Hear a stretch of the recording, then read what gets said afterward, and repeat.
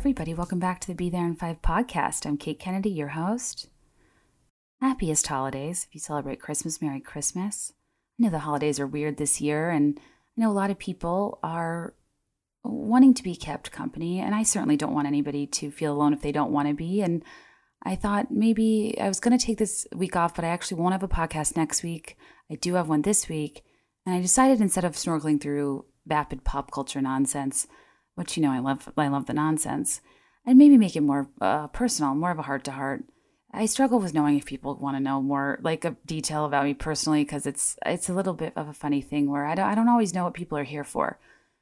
But if there's one thing I love, and one thing that I desperately have benefited from in 2020, and I miss is human connection, is the art of a heart-to-heart, hanging heart to hanging heart, in the Be There in 5 sense, if you will. I love to talk about your hopes, dreams, fears, regrets over a bottle of wine that runs through your veins till you get to the, third glass and the topics start to bleed together and you don't even know where you started, and you find yourself in a emotional web of hope and excitement and connection, and you walk away from the conversation feeling empowered and you don't even know why. I love those types of, dinners and dinner parties or Zooms or whatever you're doing now with girlfriends where all the world's problems can be solved over a drink. That's the best feeling in the world. And a big part of why I love my family is we have a lot of fun and we talk a lot, and we'll sit at the table for hours and hours on the holidays. And I thought maybe I'd invite myself to your table. And even though this is one-sided, we could have a heart-to-heart. We could have a conversation. I asked people on Instagram and in the Facebook group, if we had dinner together, like, what would you ask? What would you want to talk about? What would you want me to elaborate on? And people's questions were really interesting. And it was kind of a really, amazingly perfect range of light and heavy of the range I so often talk about I'm trying to achieve. And as I was answering the questions, I'm recording this after the fact. At one point, I hear myself say, wanting the best of both worlds. And I thought, you know what, maybe that's what I'll do. The way I feel about 2020 is heavy and it is intense. And this episode gets intense, and I think I cry maybe twice. You might not be able to hear it. I try to be, I don't want to be that person, but I was like, let's just leave this one as intense and finish out the year. And I'll do a nice long episode. And then even though I'm off next week, I'll start out 2021 right after the new year. We'll do the best of both worlds, the B side, the lower quality side, the more vapid side. And we'll try to start the year out on as light of a note as we can. Because, the recruitment of it all, right? Well, I'm a sorority gal, pro con pro. I want to be able to end on a positive if I can, but I don't think this year we have to end on a positive. I don't think that's the point. I think the point of this year is, the end of this year is to reflect and be realistic, and to not have to lobby for silver linings that aren't there, to not have to be toxic and positive toward things that were so deeply negative and unwelcome. But rather, we can think about life lessons. We can think about what we've learned. We can think about and hope for better days moving forward. And let's just have a heart-to-heart and talk through, I guess, some of the things that are on my mind and heart that you guys prompted me about, if you don't mind. I guess I'll start with some lighter questions. Somebody in the Facebook group said, the decision at the start of the dinner to have white or red wine, and why? Well, so the progression of how I would, let's say we're having dinner, not only would I not make the dinner, but I would buy it all, but beautifully assemble it, because I'm more of an assembler than I am a maker. I think there's a lot of actually really great boxed red wines that are better than bottles, because you can have a glass here and there, and it operates more as like a sfuso or a tap, which is very popular in other parts of the world, but very over typecast with Franzia in the United States. But so I have a lot of carafes. I put wine in carafes. I'll do a white and a red, so it feels like you're having an Italian house wine almost. And people never know where it's it doesn't really matter. I'll do something really nice if I need to, but most of the time people just want to something easy drinking, pretty palatable for red and non-red drinkers alike. But no, I do not typically start out with red wine. If I was going to do a full progressing dinner, I would go the more of the, so in Italy, right, there's the cocktail hour is called aperitif. and you typically serve like a drier drink before the meal to stimulate your appetite. You have hors d'oeuvres, antipasti, whatever it may be, and you would have a drink that's low in sugar and pretty low in alcohol. They shouldn't be that heavy or alcoholic so you don't like fall asleep. And for a wine-based beverage, like an Aperol Spritz, for example, is what is often had in Italy. What I had at my wedding, Prosecco, an Italian wine that can be dry or like semi-sweet, but you would choose, an extra brut or brut one. Or there's always like a Spanish cava or maybe a Sauvignon Blanc. For cocktails, I mean, you can really do whatever, whether it's a gin and tonic or a martini or whatever it is. But people start, and my understanding is people start out with cocktails or start out with drier wines or proseccos because there are aperitifs before your meal that stimulate your palate, and then there's digestives, and we start the meal with something that's not too sweet and that's light, so you can progress. And a digestif is kind of, it's the nightcap. It's after you consume a meal. It's to help you digest. It's to help you finish. It's often more indulgent or sweet. And that's when you have like your ports, your dessert wines, some liqueurs and cordials. You guys get it. So I actually, that's how I would design it if I was going to do like a proper dinner party, is the progression of your palate and your needs. And I love the way these things are done in Italy. And at my wedding, we had this giant aperitif with Negronis and Aperol Spritz and Prosecco and all these light appetizers. There was an entire aged Parmesan cheese wheel that they just dug into, and people like took serve. They just like ate from the wheel, prosciutto and all those things. And like, it was so magical, but I didn't get to go because I wanted photos like the basic BIM on a boat. And I got really seasick because I was really hungover on my wedding day. But also, my photographer, Caitlin James, who was amazing, and you should follow her on Instagram if you don't, she needed the right light for the boat, and boats move, and like water moves. So we were doing like these sharp, sharp turns, and I just got so sick. And so I had to like sit with my head between my knees during my cocktail hour, and I'm still mad about it, but it's funny now. And also when people are like, oh my God, you were hungover for your wedding day, what a nightmare. I'm like, actually, no, I would do it again. And I'd do it again, pop, pop, pop, TikTok. Because I think when brides turn in like at 8 or 9 p.m. to put on their silk pajamas and get a good night's rest, like, yeah, that's fine. But this is the one moment in my life where everyone I've ever loved is in one place. And I'm going to prioritize going to bed, getting sleep, and looking pretty tomorrow over raging with the best of them? Like, absolutely not. I was out really late Thursday. I was out really late Friday. We both were.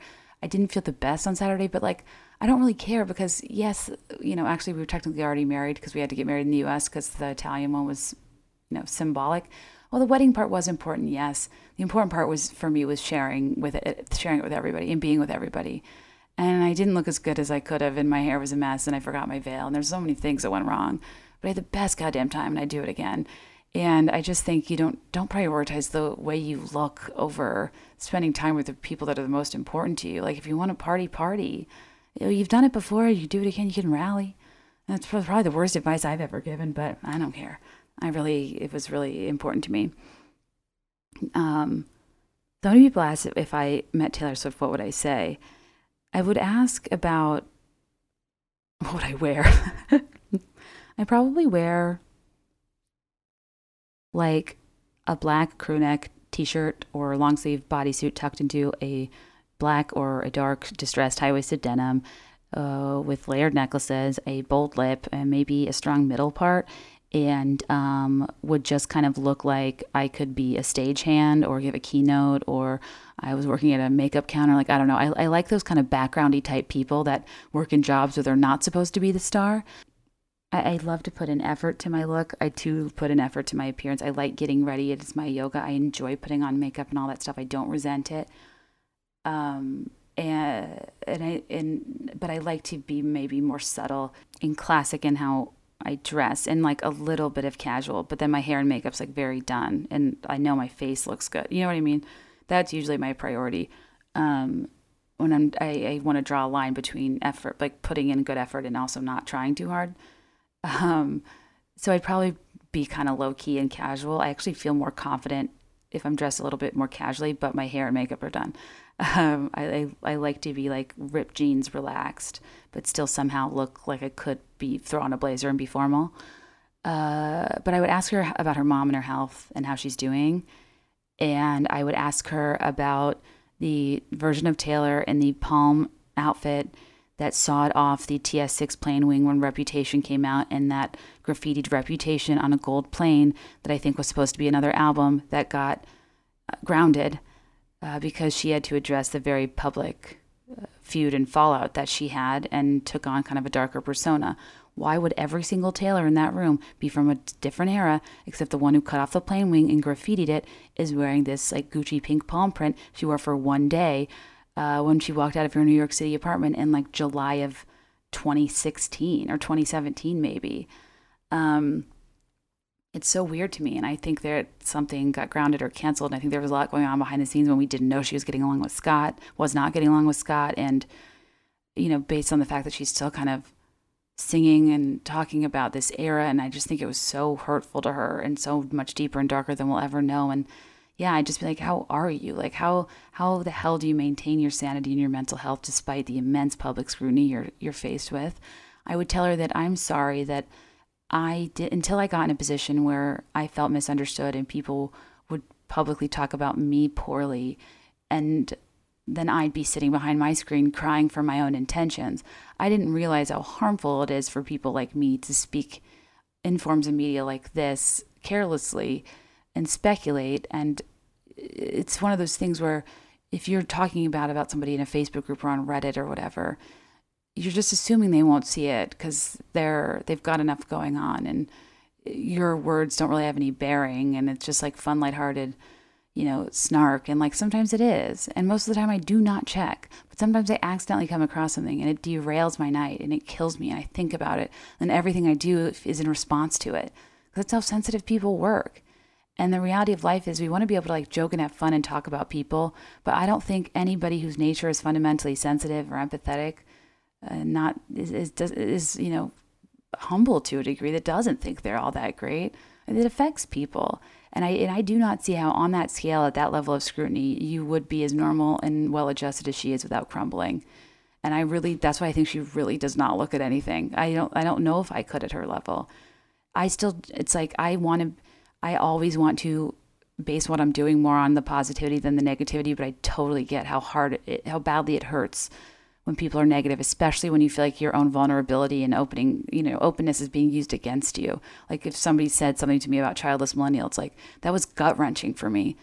And I cry every time I get bad feedback about it. Cause I'm like, it wasn't about anyone else. It wasn't meant to take from anyone else. It wasn't meant to say your situation's not hard. I just wanted to be able to be honest about mine.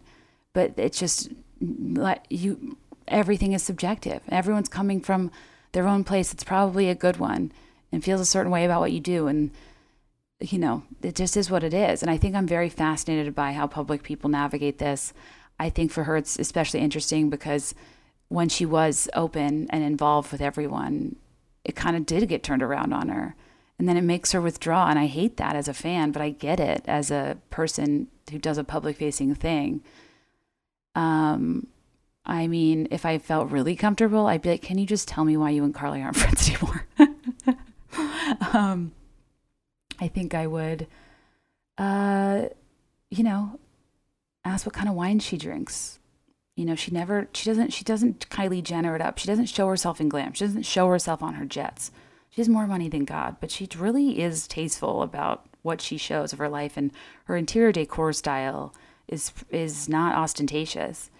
And I always want to know, like, what's the coolest effing thing you've ever done? Like, what did you rent an island? Did you take everyone you've ever known and loved somewhere and fly them out outside of a pandemic? I know she would never do what Kim K did.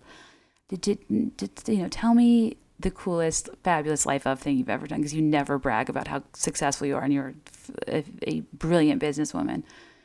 I talked about interior design and real estate, and ask about those remaining few minutes of All Too Well we haven't heard. I'd make sure she knows that I think Reputation is a masterpiece, that people sleep on Don't Blame Me, on King of My Heart, on Getaway Car, on Call It What You Want. And I think I'd, be like, thanks for the memories. Thanks for playing the soundtrack to my life. Thanks for making it cool to be in your feelings and to process them. Thanks for making it cool to love poetry and literature and words. Thanks for making the marketing process of music fun, for putting so much effort into elevating this experience for your fans in a way that has not only entertained me, but has been an integral part of building my own career, is just talking about her. Because there's so much to say, I mean, the list goes on, but, I'd ask her about the boat in the Virgin Islands when she looked sad. I still feel sad when I think about that. And I don't necessarily I don't think that situation's what we think it is. Like, I just don't think she got like up and left by Harry Styles on an island. I think there's something else to that. And why were the paparazzi there? Because she knows how to hide. If it was like I can ask you anything, tell me everything. I mean, I'd go so much deeper. I'd be like, when did you tell people to take your picture? And when was it a coincidence? When was it invasive? And when did it, did it serve you in some sort of press narrative? What is it like, kind of orchestrating a marketing plan for an album and a launch, and how far in advance, and how do you put together these elaborate numerology type things? Why is the phone ringing at minute 31 and 13 seconds of this random Apple Music video, and then you say verbatim a tweet that you wrote August 26, 2014? What does it mean? Anyway, I have a lot I'd say, but that's just a start. People also ask me about like my thoughts or like my interactions with other podcasters, and like people say there's room for everyone. Is that really true? Blah, blah, blah. And I kind of jokingly answered like, short answer, nope. Okay. So I've had an overwhelming amount of positive experiences. I think with most people I meet, they're really cool. They're really normal. I really enjoy interacting with them. But I think there's a real spectrum of people that really genuinely want to support other people in their industry, and people who do the bare minimum to promote an episode they're on. They will like tag you, but put your name in white on a white background so like they know nobody can click it. Like the stupidest stuff happens where I'm like, seriously, I feel like sometimes people have been on, and like, since I'm not the biggest podcast, they won't really promote it, because part of me is, and this is probably in my head to a degree, but I'm like, are you embarrassed? Like that I'm not like that big of a podcast? You don't want to share it with people? Or I don't know. It's an interesting thing where I never quite know how to feel. And it's like sometimes you'll record with people and like they'll never use it. Like that's happened to me before. But then there's people like Nora McInerney, like Girls Gotta Eat, like these women who have done so much to support me and to share their audiences with me that I'll go to the ends of the earth for. You guys know I love Grace and Becca and Ashley and Raina, and Danny Pellegrino is such a delight, and Heather McMahon's been on the podcast a couple times. Like there's great people that I've gotten to know that I think are good at their jobs and confident in what they do and really cool about it. And it's one of those things where a lot of my experience with podcasters is not really the people I've had on. It's the people that I've tried to coordinate with or have them on my show or them be on mine behind the scenes that are just seem very unwilling to share their audiences, where we have like a clear amount of overlap where we could swap and they won't. And I'm more careful about that now too. I think it's fun to do like a collab crossover thing, but it is an interesting dynamic when people will want to just be on yours but won't have you on theirs. Like you're not good enough or you won't bring enough audience. I feel like that happens to me a lot. I don't know. It's an interesting thing, but that's why I kind of took full ownership over not having a co-host, over not needing somebody else. Like I want the default setting to be just me. I don't want to apologize because it's just me. Like this is it. And any guests are additional. And now I don't actually really pursue guests at all, unless they're people I've become friends with or there's a specific topic I want to talk about. And it's not to hoard to you guys from them. It's that I kind of did want to do something different, and I did want to anchor this myself. And I think that kind of works to my disadvantage too, because I don't have a lot of guests on, and I think people might take that the wrong way too. Like I don't want them on, but really it's just it's not a guest-based show. The guests are more based on people I know that there's a lot of overlap with, that it's fun for us to talk and for you guys to hear it. And I love to connect with other people in the same industry. And I think that I always say there's space for everyone because I genuinely believe that like other people can do things similar to the things you're doing and it doesn't have to compromise anything you are. It doesn't mean they're going to take what's yours. It just is kind of an additional thing. And I'm always looking for new media and new things to care about. And I want to get more people on the map who are not celebrities, especially. But I also I've felt sometimes like there's people that have done things that are super similar to things I've done. And it stings a little because especially if it's more popular, right? Like I'm only human. So it's an interesting thing where I would say my experiences are largely popular. Most of the bad experiences I have are behind the scenes that you wouldn't know. As much as you want to hear me dish, I'm not going to talk badly about people in my own industry. I'm not insane, just as I want somebody to put me on blast. But I think with any industry, especially ones where there's a lot of public-facing figures, it's hard to read people. You're often dealing with people's agents and managers, just like I have people email Courtney. I mean, so it's really hard to get a read on things sometimes, but the first 2 years because I'm in New York a decent amount, when I was like out promoting the book or when I was in LA or doing different things. And I'm always like trying and shopping different things up behind the scenes that like probably never pan out that you don't hear about. But when I'm like on work trips or I would be somewhere for a show and I would reach out to people, it is interesting how many people just will not respond or are not interested whatsoever. And I think that the nature of life is people aren't interested in you unless they have a baseline familiarity of who you are. And to pitch yourself or for them to come on your show, and if they've never heard of it, to them it's a waste of their time and it's nothing, right? But I've had several examples of people that have reached out to me cold turkey as if that was our first interaction, because they then become more aware of me as my show got more popular. And then I'll be like, hey, you want to do a swap, this, that, or the other? And I'm like, LOLing. I'm like, I've been trying to reach you for years. And it's not always their fault. Like my email is a black hole and I'm trying to get better about that. And Courtney helps me stay on top of it. But yeah, anyways, it's just interesting. So I think it's a mixed bag. Like everything, some people you meet with are so confident and supportive and are doing their own thing and they do, you do yours and they're happy to share it. Some people hoard their audiences and don't want you to be funnier than them or don't want you to have more insight than them and are very careful about who they bring on. And I think some people feel like they put other people on the map and then, it's frustrating to watch them shine, right? And I don't know, I think it's like a bit all over the place. So, but that's kind of like the showbiz of it all, if you will. Not that this is necessarily showbiz, but I think that's how it goes anywhere with any sort of medium, is that, you, for the most part, are confident in what you do and what you have to offer, and you don't let any jealousy consume you. But it is hard. Just like I said, like it was hard watching how that guy on Twitter, like, did Gilmore Girls during the pandemic, a thread, and like Lauren Graham's all up on it and be like, I'm dying. And, I did that same concept in like August or September, and it doesn't go viral, which is fine because virality is a function of quality. And if yours is good, yours should go viral. But I'm not, I have a soul. I was like, oh man, I wish my thing would have been more popular or gotten through to them.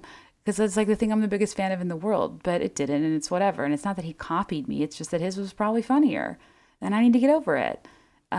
So, and like with the world, and that it actually did do pretty well on TikTok. And the thing with TikTok is the nucleus is repetition. So if you make up a concept, then other people repeat it, and that's the whole point, and that's fine. And some people are going to be better than the original. And yeah. So I don't know. I have a ton of insecurities, and I definitely get jealous and. I'm bummed when I kind of do similar things and other people's are way more popular. And I do feel like that happens kind of often. Like even with popular girl handwritings, there was something I saw recently that went viral about it. And I'm like, I really don't feel like a lot of people were talking about that. But maybe I didn't I don't know. I think the world is full of deep fried memes, ideas, and regurgitated concepts that that are never really original, that you hear in passing, that you can't necessarily place where you heard them, and that you evolve and make your own, and that everyone wants to take credit for it. But the fact of the matter is it doesn't matter. You can credit people the best you can, but whoever does the best version of it hopefully will rise to the top, and they deserve it. I try to keep my head straight about these things, but it doesn't mean they don't hurt. And I can't believe I'm saying these things, but yeah. Anyways, long story short, I really like this industry. I like a lot of the women I've met. Like I think about like a Hannah Berner. God, she's a freaking delight. She was so cool and so supportive and so easy to talk to. And I was like, and I thought I was not expecting that. I don't know what I expected, but I think I just thought, I don't know. Because she had asked me to swap, and I was like, oh, that's so nice. But I think she probably had seen me on another, or heard of me on another podcast or something, and I wasn't sure if it was more like she just needed a guest and I happened to be in town or something. But Courtney and I were like obsessed with her. She was so much fun and so nice to me, and she didn't really have any familiarity with me whatsoever. So yeah, anyways, it's a real mixed bag, but I will give a ton of credit to Ashley and Raina, because them putting me on Girls Gotta Eat when I was really small made a really big difference. And that's the power of sharing your platform with people. And what I like about them too is they don't have on like the biggest stars and celebrities. They have on interesting people that are subject matter experts or, specific types of comedians, or that can serve their audience the best they can for the topic they're going into. And I think that's really, really cool. And I never want my lack of co-host to seem like I don't want to share with other people. Rather, I just can't rely on other people. It's a lot of scheduling. It's really, at one point it was so impossible for me to get anybody to be willing to be on here that I almost had to double down on the no co-host thing, because out of function. And then it became the real through line of this podcast. And now I'm so happy with where it is. But yeah, I hope to always add value and bring interesting people on. And a lot of times I'll do guests as bonus episodes, just so there's a little something for everybody. If you want to listen, great. If you want it to be just be me, great. But yeah, I'm learning as I go, and I am so appreciative of all the women that have been so incredibly supportive of me. I could drop kick all the podcast networks that told me my show was too long. I needed a co-host. That's been kind of negative, but one of them, especially recently, came back around and was interested all of a sudden, and I had my Taylor Swift shining like fireworks over your sad empty town moment, and it was great. And that is what life is about, is sticking to your guns, listening to the positive feedback more than the negative, knowing you're not for everyone, being okay with attracting and repelling, and getting to a place where you're so wholeheartedly aligned with what you're doing. There will be success in it, even if it's just your enjoyment in the process, because you don't even need the validation. You are so comfortable with its quality and what you're doing. And I think for me, that's been the biggest thing, is learning when advice is helpful and I pivot, and when it is not relevant to the thing that I'm trying to do. Because just because something doesn't exist yet doesn't mean it's not a white space you can fill. And when somebody tells you something you're doing is wrong, if the way you're seeing it and the feedback you're getting is largely positive, you need to ask yourself, well, am I doing it wrong, or does this just look different from the way other people do it? And that doesn't necessarily make it incorrect. And I felt like with the podcast, I kept having to pray that I was falling into the latter. And again, still very small, not a huge podcast. But at the very least, I can live off of it. And I can have shows and have a community. And I've found so many kind, like-minded people that this adds value to. And for that, I'm just, and I mean this, it blows my mind. It's so cool. It is not lost on me at all. I am nobody. In this world where you need a celebrity to be a celebrity, kind of, or more of a public figure to thrive in a podcast, it's just not lost on me. And I always want to share these things because, per the call her daddy of it all, it's like, it's so tempting to take early offers, to take shiny offers, to believe people when they say they'll be your big break. They can be the ones that make a difference. All the things you can't do yourself, we're your one-stop shop solution. If you give us a huge cut, give us ownership, give us this, give us that. And you have to ask yourself, what's worth, if those trade-offs are worth it. Oh, this is a tall order. The next one was, a lot of people want to talk about Greg, relationships, my family. It's all more personal stuff. Okay, we'll get deep. Let's get deep. We'll get deep. After these brief messages.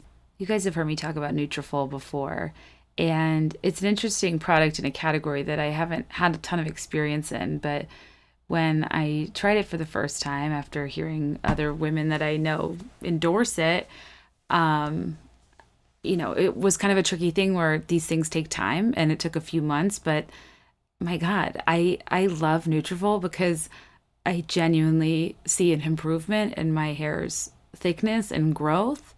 And I really was having issues with my hair thinning in the past like year or two. And I just didn't really know how to feel about it. And as I said before, like my, Tugboat is a favorite in my house. He's hypoallergenic. He doesn't shed. My hair is everywhere screaming infidelities and taking its wear. I always wonder what the people that like approve my ads think. They're like, what are you talking? Stick to the script. But in all seriousness, in a clinical study, 86% of women reported improved hair growth after 6 months. More than 1,500 top doctors recommend Nutrafol as an effective and high-quality solution for healthier hair. And thousands of women have taken back control of their hair with Nutrafol, with many people raving that it not only transformed their hair, but restored their confidence in a sense too. If it's not superficial or vain to care about your appearance or your hair or whatever makes you feel like you, and I certainly wasn't feeling as much like me when I felt like my hair was falling out in chunks. I just wanted to again share with you how I think it's a really great product and it's worked for me. And if you want to give it a try, you can grow thicker, healthier hair and support Be There in 5 by going to Nutrafol.com and using promo code Be There in 5. And new customers will get 20% off. This is their best offer available anywhere, plus free shipping on every order. Get 20% off at Nutrafol.com, spelled Nutrafol.com, promo code Be There in 5. This next ad is brought to you by ButcherBox.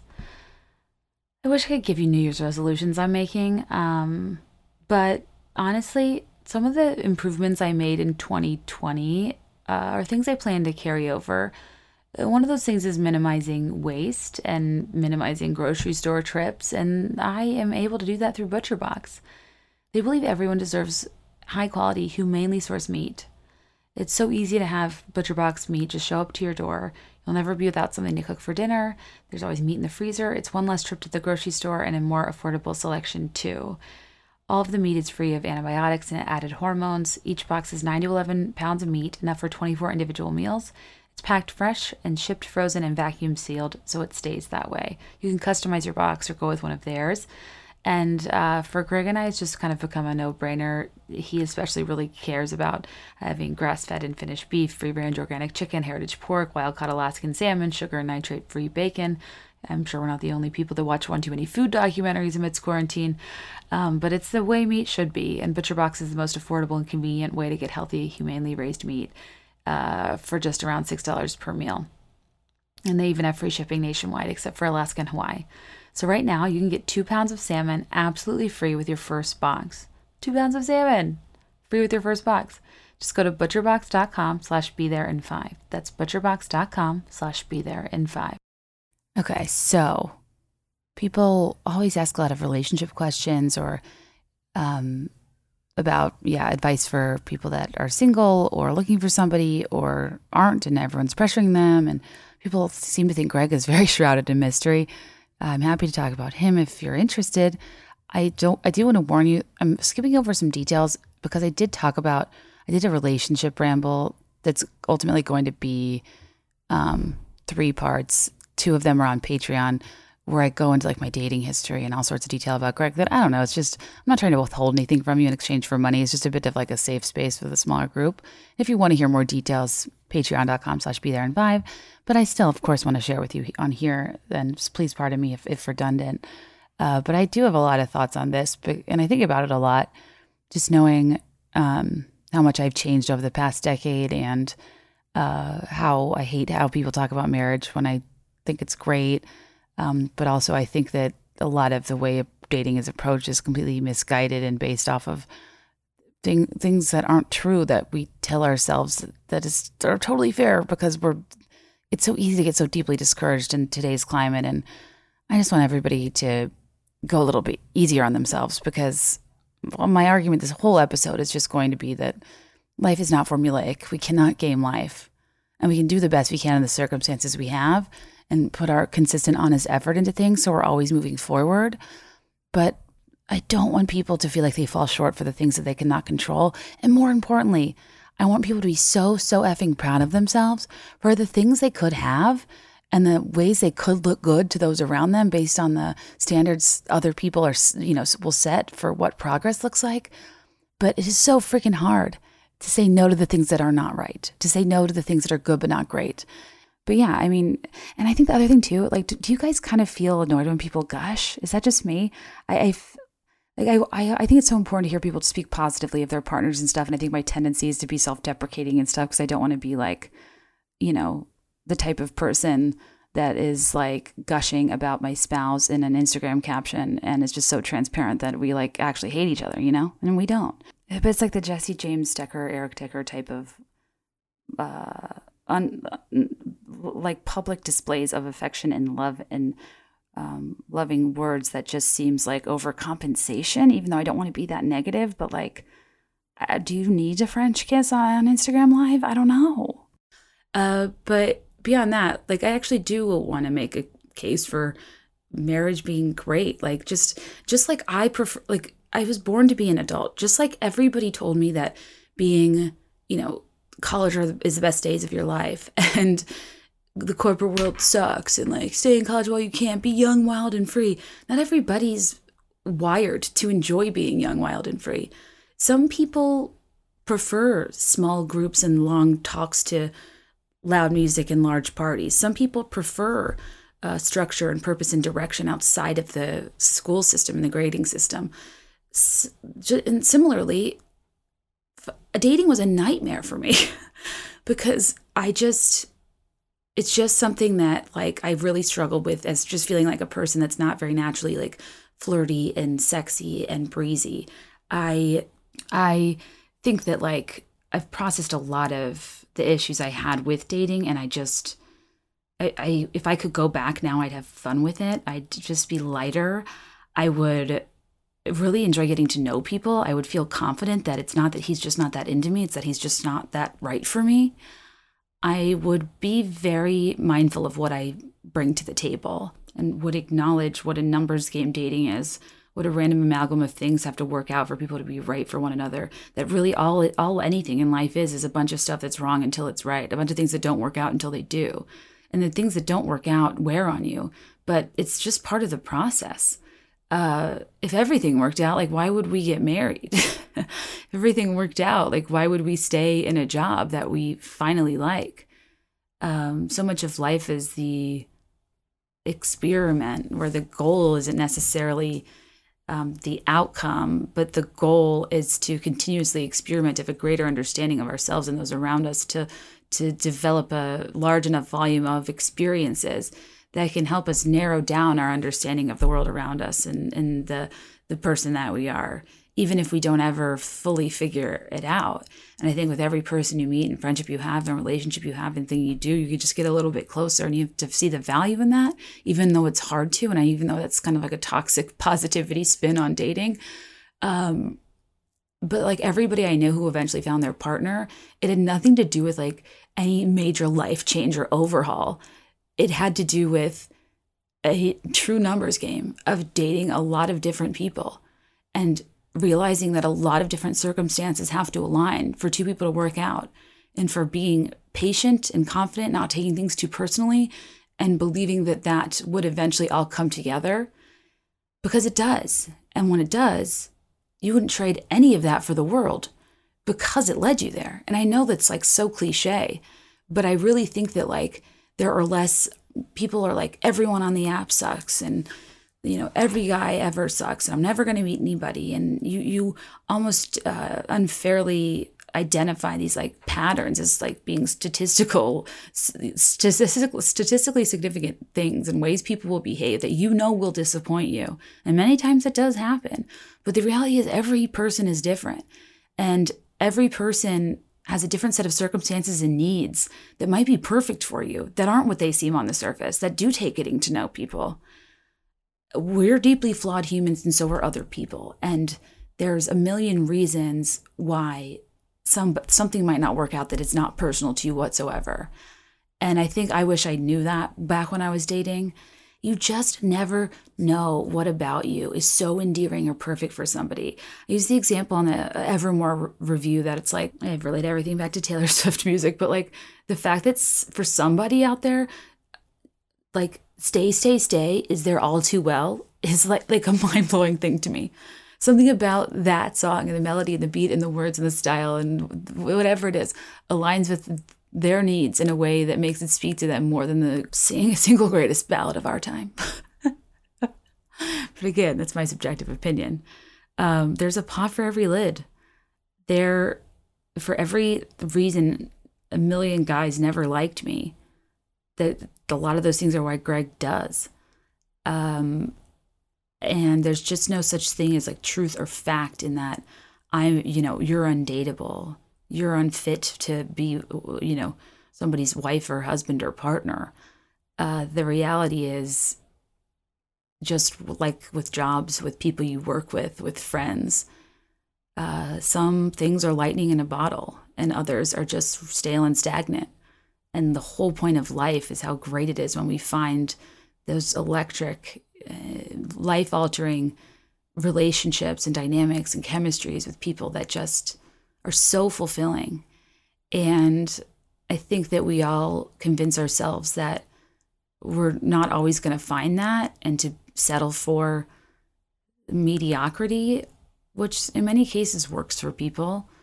But I just think that it's not factual that you're never going to find it. It's not factual that the last guy that screwed you over means the next one is going to. Those things aren't related activities. As long as you're maintaining self-reflection, self-awareness, going to therapy, whatever it is, to make sure that you're cognizant of your own patterns and mistakes that you make, so you can improve, the decisions you make and the people you date. Other than that, every day, every person you meet, every job you have is, statistically a chance to be brand new. Taylor, are those Taylor Swift lyrics? No, but I honestly just think, sorry, I switched mics. I think about what I did to other people in terms of assuming they bail, assuming they cheat, assuming I couldn't trust them, assuming they had bad intentions, all these things from typecasting behavior that I had experienced.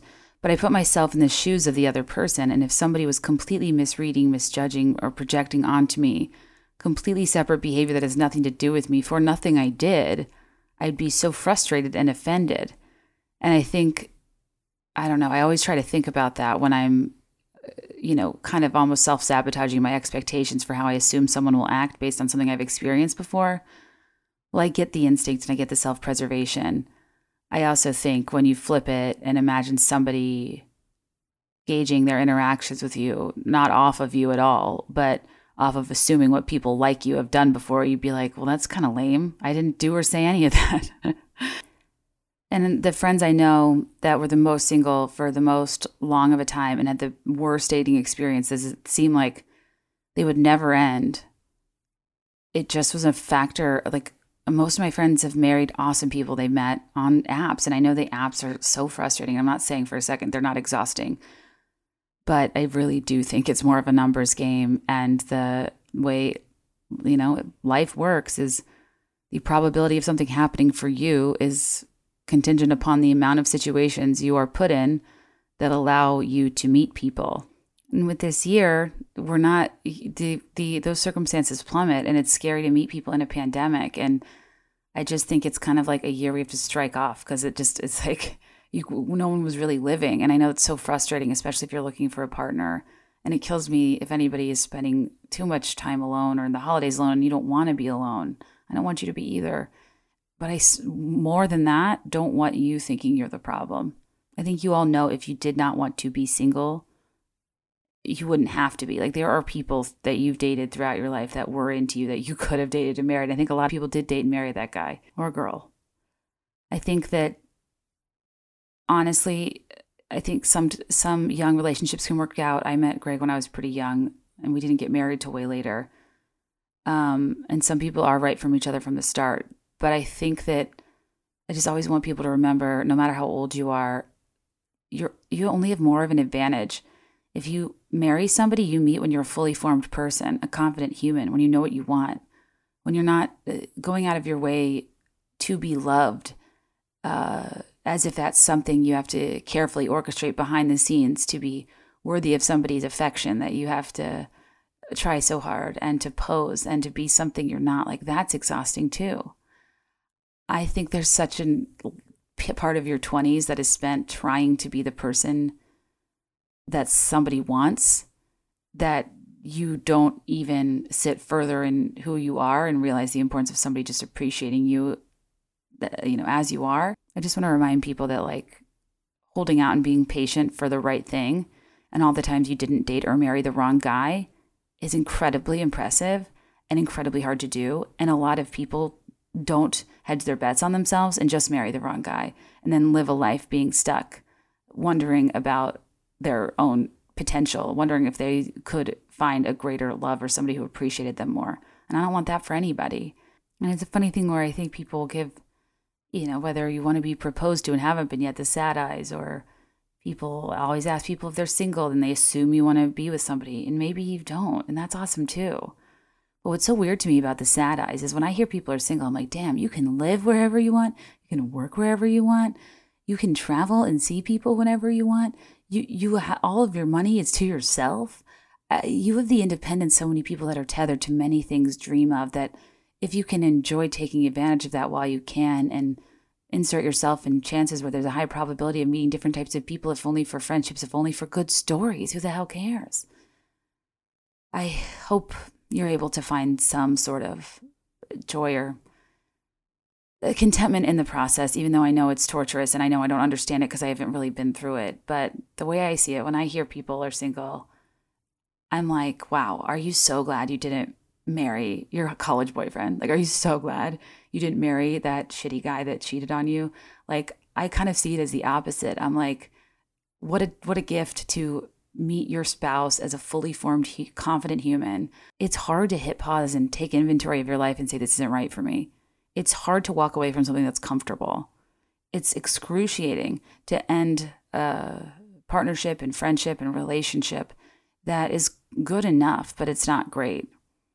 Because I think as humans, we can tolerate good enough. But I just don't think life's meant to be tolerated. I think that the right people can add an incredible amount of value to your life. You guys know what I mean? It's like some people you just love and want to be around all the time. And, and I don't even know why. Other than the way they make me feel. And I guess that going back to the original question, sorry for rambling. I think that, when I met Greg, I met him in a country western bar in New York City, like really late at night. He said something in passing to a friend and I, we went and got pizza. The whole story I feel like too many times, and it's on the recent Patreon relationship rambles if you want to hear it. And also, so is my dating history. I mean, everything. I'm trying not to go into too much detail, just to not be redundant. And I'm not withholding you guys from detail for Patreon, but quite literally, I did like 4 hours of this already. So I don't want, for those of you that listen to both, to hear it again. But yeah, I mean, he was like a random chance meeting for absolutely no reason. A complete stranger, no mutual friends. We would have never on this planet probably run into each other again, but I was standing in a particular place in a particular bar and he happened to walk by.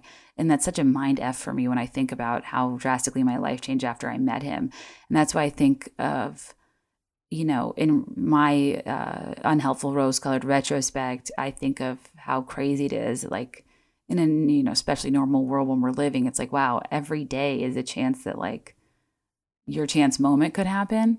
And you just never know. And I think when it does, it's like you're single until you're not. And now it's like all those times I agonize and all the journals I filled with my misery about boys. It's just like, oh, yeah, it's fine. It's whatever. You like forget about it. It's so crazy because Greg didn't know that I had been friend zoned, that people made me feel bad about myself, that I felt ugly and unworthy and too pressured and cheated on. And he didn't know any of that. And he didn't need to. He gauged who I was from our interactions alone.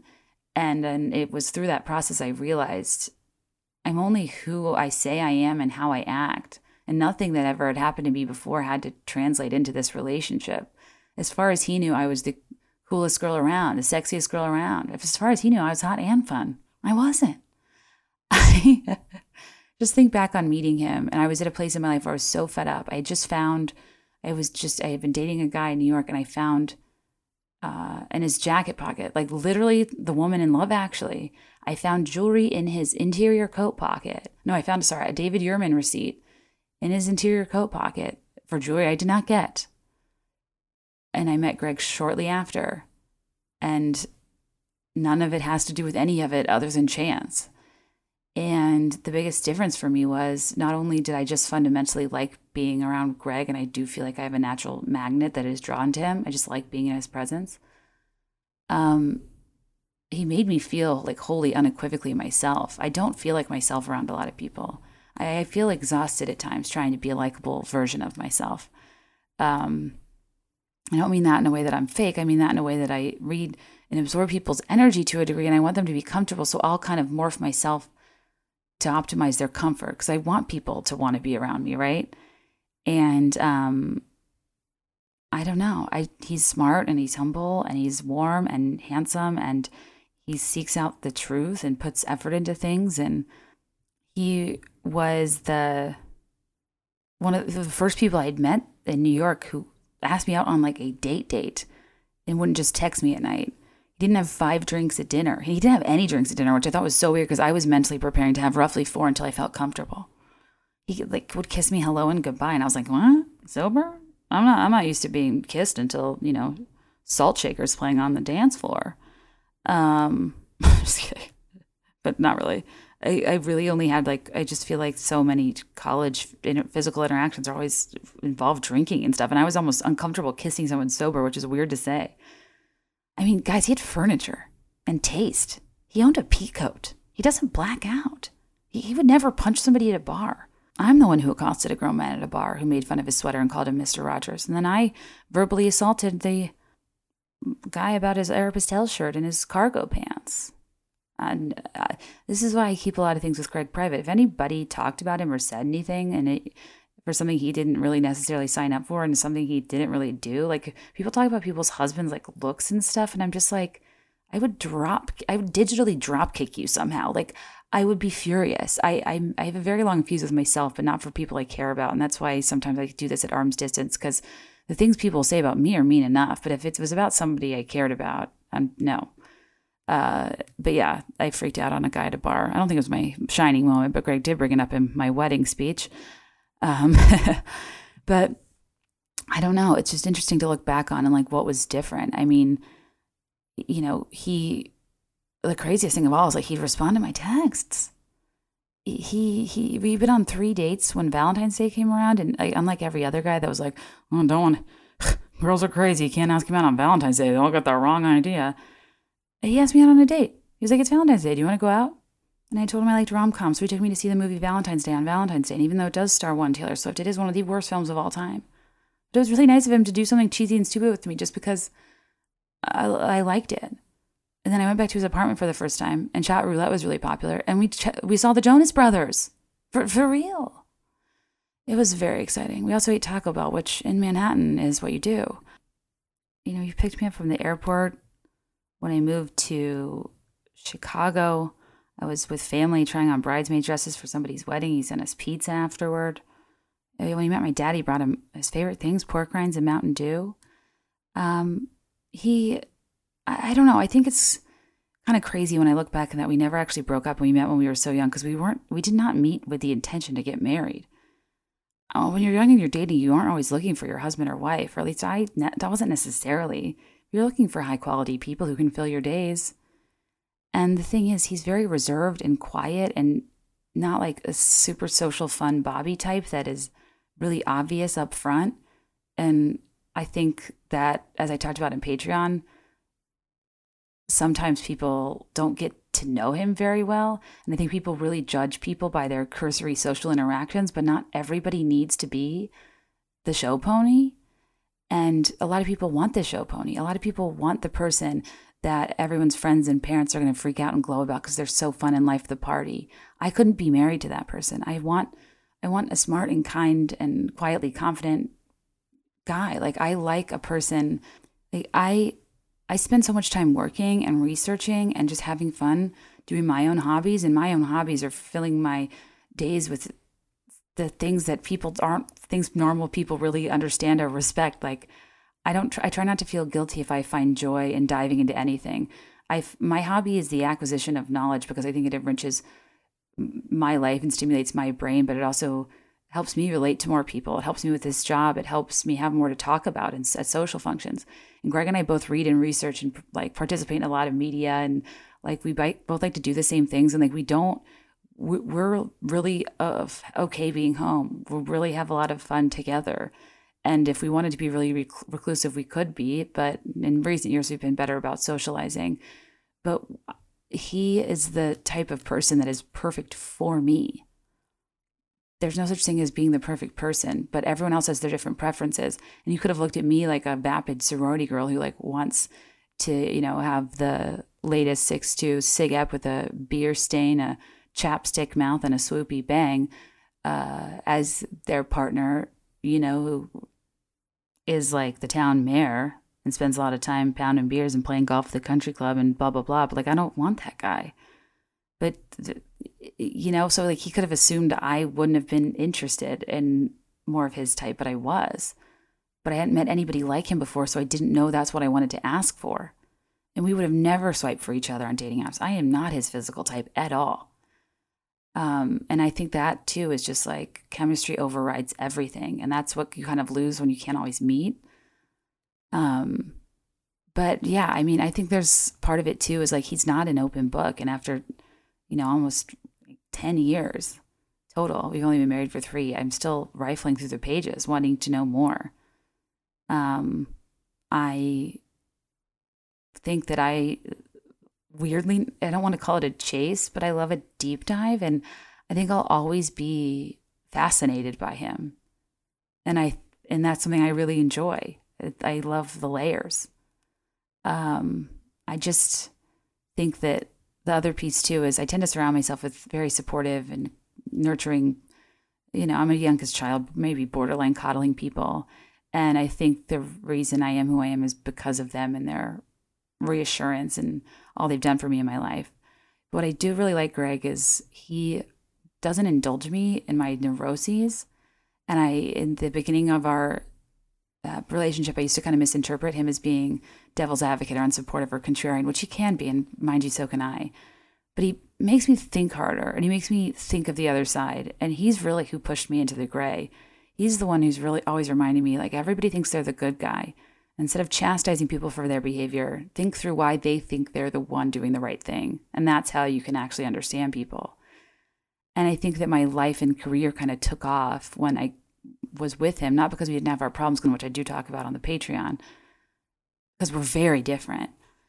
But I think in meeting somebody so different from me, who had such a different perspective, and even though people didn't always understand it, he's the one that kind of pushed me to live out my potential. While I give myself full credit for my own career, I think that all of the people I had already known were always giving me more so advice that like looked out for me and didn't want me to get hurt. So I wasn't really pushed to take as many risks and chances.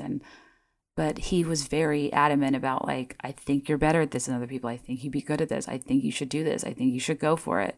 And I think having that sort of support in your corner in in your immediate life of a person who's not indulging you in the things that you're worrying about that aren't real issues, he kind of helps me snap out of it. And while sometimes I just want the support and I don't want the solving, and I think that's a big problem between women and men, I think it largely was the right complement to my personality, because I do think there's a lot I could do, and I'm so ambitious, but I'm deeply self-conscious. And even though I don't rely on him really for advice anymore because he's not my target demographic. I mean, I bring up important stuff to him, of course, but topically, I don't think he understands like why I could talk about Turtle Creek Lane for 2 hours, which is fine. That's not really what I need to relate to my husband about. At the beginning, he was really essential in kind of helping me snap out of it and realize I could do more. And again, we're not without our problems at all. But I think in general, we have a pretty relaxed, easy relationship that doesn't require a ton of thought on my part. And if you guys know me, I overthink everything.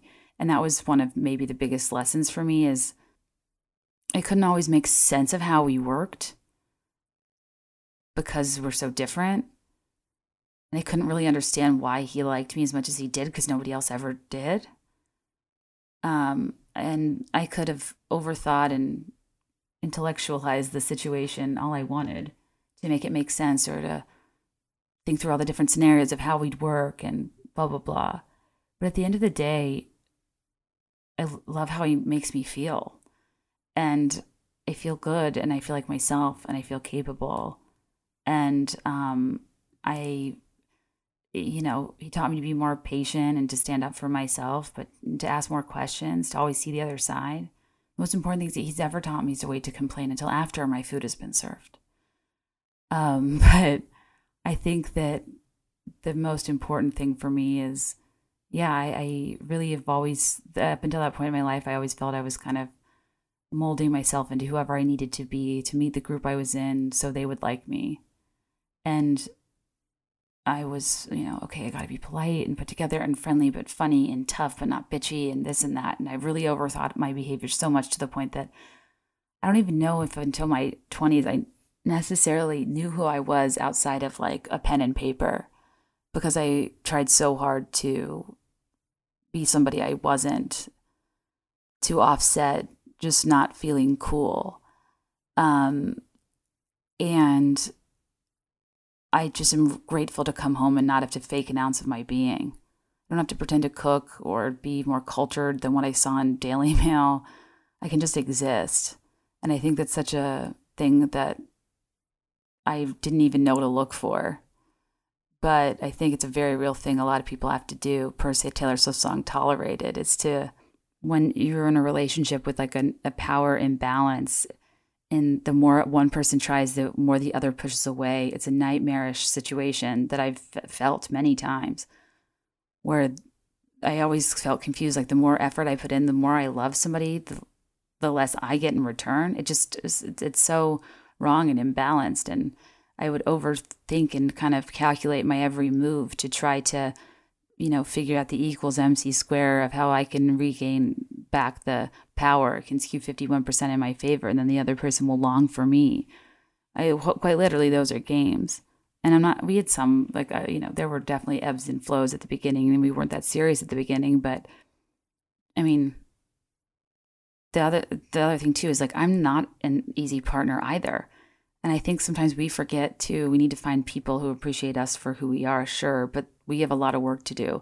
And I did a lot of work throughout my relationship that I talked about in that other relationship ramble episode, where I was so unfair to him in so many ways of my expectations when we started, because I was modeling what I thought a boyfriend should be like off of my toxic friends' relationships that are no longer together. And I'm so glad he was patient with me through that. But he was older than me and a little more mature, and had been in more relationships, and like was working on his life and career. And I just took everything so personally. And my friends would give me such bad advice about if he's doing anything but making you the number one priority and bending over backwards, then he's not the guy for you. But he'd be like studying for the GMAT instead of going out on St. Patrick's Day. And I remember people being like, I don't know, if he loved you, don't you think he'd show up? But like, I don't know, if I loved him, wouldn't I want him to work towards something he really wants and allow him to study so he can get into grad school? I think we have to be mindful of somebody meeting our needs, yes, but making sure that we are equally reciprocating to theirs, and that for a second we realize we ourselves are not perfect. And the erratic roller coaster I've taken him on with my career, my emotions, mental health, my decisions throughout the past decade, he is never flustered. He is so calm. He's most of the time supportive, though there have been a few times where he's like, I think our hardest period of time is probably right around it when I started this. I walked away from my corporate job. I had to stop doing the mats full time. It was eating away at my soul. I was getting rampantly copied, and I made myself obsolete through the line of production. And then I wasn't getting other jobs, and my only job opportunities was to ramp up this business I'd already built that people kind of glamorized as this entrepreneurial dream, but I was miserable. I didn't want to own and scale up a rug empire to make money, so I had no other way to make money. And that's when I was at my lowest, and you get back to basics, and that's when I wrote my book. That's when I started this podcast. That's when I said, what have I loved my whole life? What have I always been doing that no one else is doing? Writing a poem about Instagram.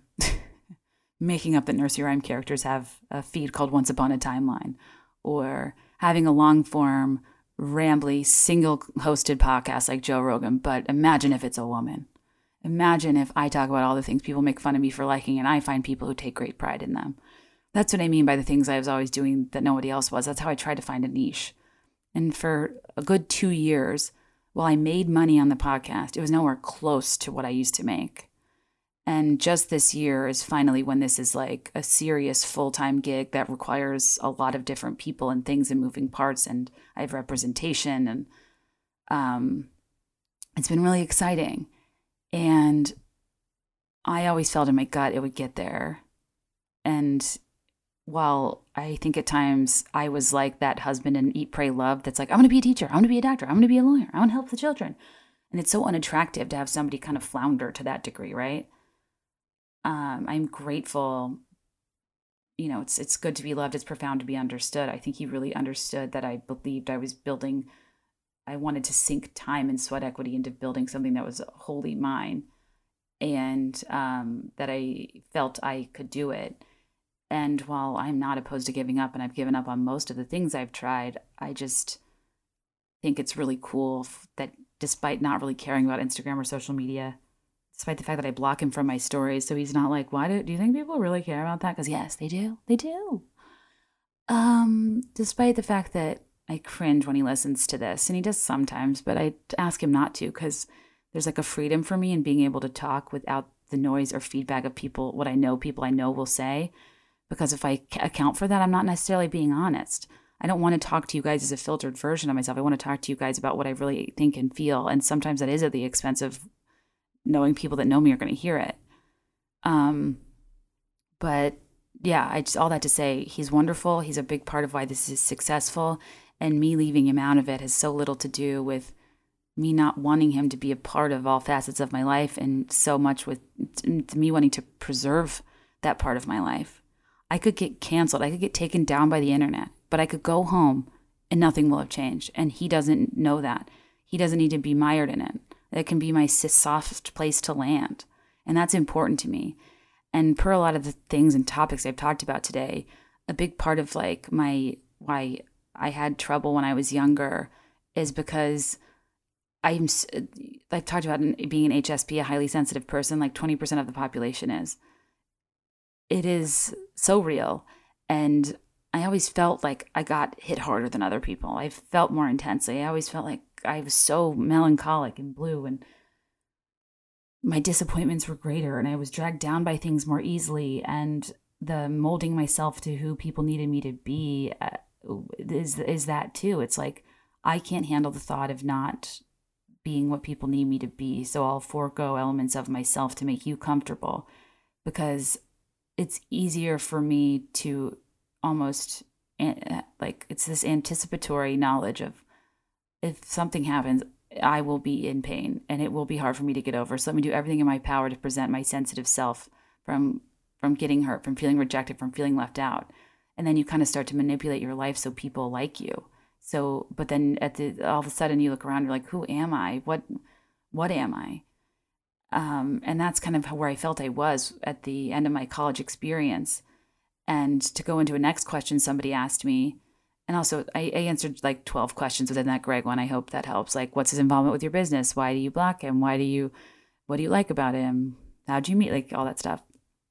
The next piece somebody asked is from the Facebook group.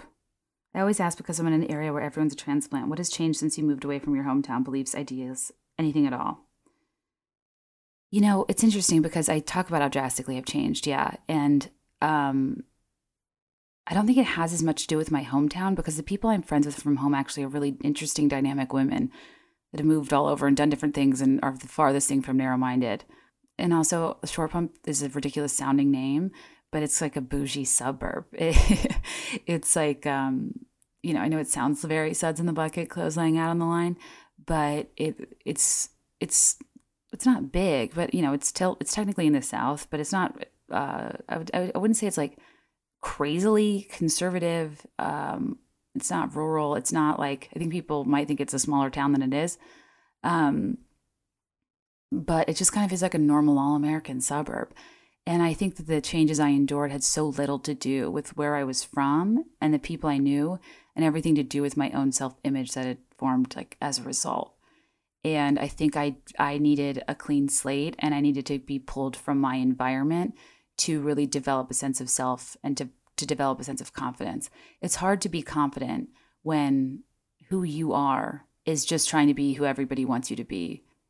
And then it's hard when you feel rejected, when people wouldn't date me, when I felt like all my friends were cooler and smarter and prettier than I was and so accomplished, and everyone just had all these bright futures ahead, yet I was having like a manic depressive episode because I was on the birth control. Yes. I mean, this is bad. I really should have participated in that class action lawsuit. I'm going to tie two questions together because one person asked about moving away from my hometown. And then one person said, what advice would you give yourself in high school and middle school, or like your younger self? Because I think these kind of tie in. Because one of the biggest lessons I learned is similar to what I said earlier. You don't have to have the time of your life when everybody else is. And I really did not understand in college that I wasn't doomed because I didn't love to go to frat parties and rage and hook up with tons of guys and go to football games and whatever. It wasn't the optimal place for my personality. And it's confusing when society tells you something is fun and you're not having fun, you think something's wrong with you. And then when everybody's like, never leave, these are the best days of your life. And you look ahead and you're like, this is the best. And I'm having one of the hardest times in my life. Like, it's pretty bleak outlook, if you ask me. But what I learned as I moved away and got into the adult world, when I was walking down New York City streets, utterly anonymous with my headphones in, listening to probably Empire State of Mind or like Arcade Fire, I would like look up at the Chrysler Building walking down Lex on the street where I lived and just be like, this is my football game. What everybody else felt in college, I should have honored that and been more respectful, not thought they were like shallow and, thought I was so like interesting and different because I didn't like to rage as much as they did. That was the best circumstance for them. That's where they were thriving. And I was thriving listening to music, walking by myself deep in thought in my main character moment in New York. I never lived in a city. I didn't know that's what I wanted. You don't know what you want until you experience it and gauge for yourself if it's right or wrong.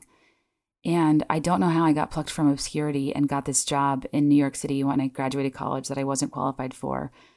But one of the lessons I would tell my younger self has something to do with it, which is resumes get you in the door and your qualifications are so important.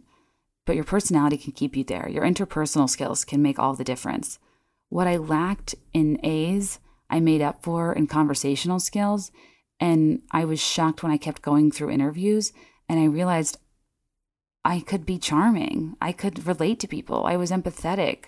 I was so aware of people's energy and vibe that I was able to kind of almost, no matter who I went through so many rounds of interviews, really tough people, high executives, more entry-level people that were in the programs. And I felt like I did so well because I have an EQ where I was missing more of an IQ. And I've told this story, in the Nora podcast, but literally my final interview in New York with these like head honchos, we all cried. And I think it was just this huge, because they asked me about the Virginia Tech shooting that I had lived through that was very defining of my college experience. And then they told me about their trauma with 9/11, and we had a human moment and we connected. And being able to connect with people is a skill. And people call them soft skills, but I think it's the farthest from the truth. Because it's hard for people that aren't able to, there's many downfalls to how much I want to balance and control the energy of a room. And sometimes it's selfishly just so, I don't feel like I'm being rejected. But oftentimes I just really do like for other people to be comfortable. I really do want other people to feel important and listened to. And those are things about my personality that the grading system or the social structures in college don't really reward. I feel embarrassed that I corner people at parties and have heart to hearts. I think all the guys I dated became my friend because that's what I would really get to know them. And like, it wasn't physical and surface. And I just never was good at that. But I think I got this really incredible job because they thought I'd be good with clients and they thought I'd be good at presenting. And I met somebody at a career fair that did my same study abroad program, and I watched her kind of glance at my resume, I think make sure my GPA was good enough to make the cut, and then she put me at the top of the pile because she was like, I think you'd be really good at this. I think you have something. I think you're interesting. I have similar experience to you, and we did similar stuff in college, and we worked with the same professor. So yeah, I'll recommend you. And then after that, they didn't really look at my resume that much. it's really crazy when I think about it. And I feel like I'm being weird and gushing and bragging, and I'm really not trying to do that. But I want to tell you the lessons I've learned, because I think so often it's not stuff I would change that I would tell my younger self. It would be to embrace more of who I was and to stop spending so much time wishing away my worst qualities or wishing I could be somebody else, and just trying to find my strengths. And I think that instead of remembering that our life phases and environments don't always lend themselves to our strengths, we convince ourselves that we're weird and we're the problem. But I really think if you're patient, your time is coming. The things that made me feel weird and rejected and isolated in my youth are the things that made me adapt really well to being an adult. So you might not be the most fun sorority girl, but you'll be a hell of an attorney. You might not be, enjoy grad school that much, but you might like thrive in motherhood. You just never know how you'll react and perform in the context you're in until you're there. And I just think it's so important to always see things from the perspective of you'll find better days. I think a lot of it's almost college and high school, so this aspect of like almost Americana that puts a lot of pressure on like what it needs to be, but doesn't need to be anything other than, a stair step, a means to an end, a place to get you where you're going. You can appreciate it for what it is. The pressure to have something be the time of your life is utterly ridiculous. Oh, that's kind of the train of thought I got on earlier that I forgot is when I need to tell people I like being married. I really like it. It's great. And for all the people that say the ball and chain, you'll never sleep together again. You get really tired of each other. It's work. It's hard. One of the hardest jobs in the world. I mean, and I get all that. And I'm sure I'll feel that way when I have kids. And I know people love to minimize the opinions of people that don't have kids. But we've been together for a very long time. And it's really enriched my life. And far more than it's ever held it back. And for that, I'm incredibly grateful. And I don't want people to think that it has to be drudging through the trenches at all times together. I really do think the right people add an incredible amount of value to your life, and that the people, just like the people that scare me out of motherhood by only talking about how much they have to drink and how they're held hostage in their home and they get pranked on TikTok that they can go to Target and they lose their minds. I'm like, what? The people that make it seem like when you have a kid, your husband sucks, you're doing all the work, and you're exasperated all the time. Like that, I see enough of that, and I convince myself it's the truth. And if I were single or dating or engaged or whatever, and feeling unsure about marriage, and I saw people constantly being like, ugh, it's work, just know it's work. Enjoy it while you're dating. If the beginning of your relationship is not the best part, then you've got your answer. Yes, life does get more complicated, and yes, it should be fairly breezy at the beginning, but also life and people are complicated, and there could be a lot of issues with timing and location and whatever. And I just think there's no truth to any of that. There's no formula. No two situations are the same. And you have to judge your relationship or your job or whatever it is based off of your own data. And I think that people make marriage seem like a real drag when I like to hope we'll continue to love and respect one another and appreciate each other in different ways more over time. And I just don't want anybody to feel like marriage is a death wish for their relationship still being exciting, because it certainly does not have to be. And I lived with him before he got married, and a lot of people said, well, that takes something special away. No, it doesn't. It does not.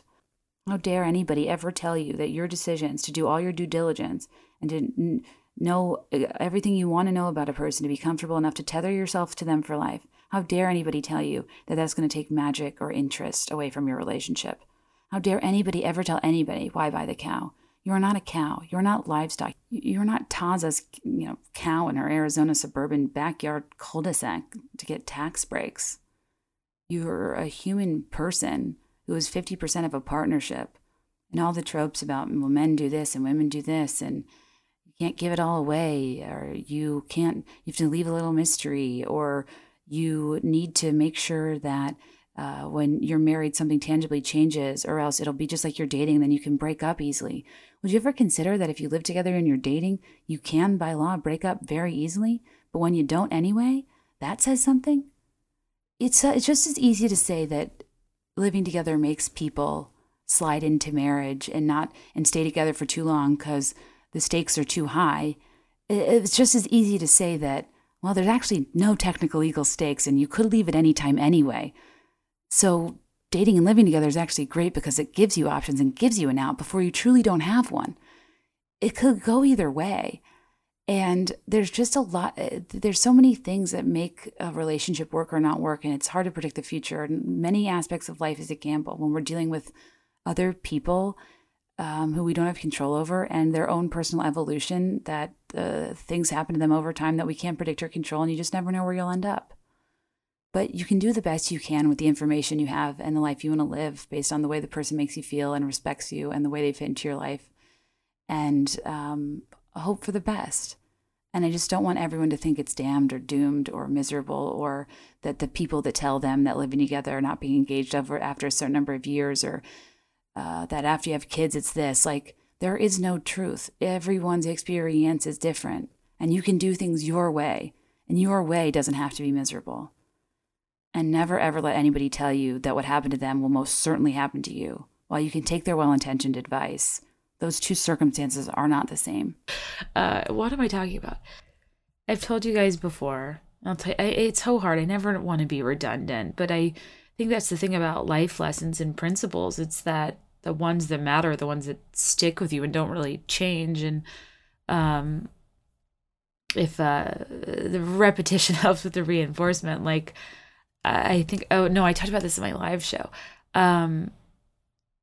My mom says so much of like the things I've like done in my life.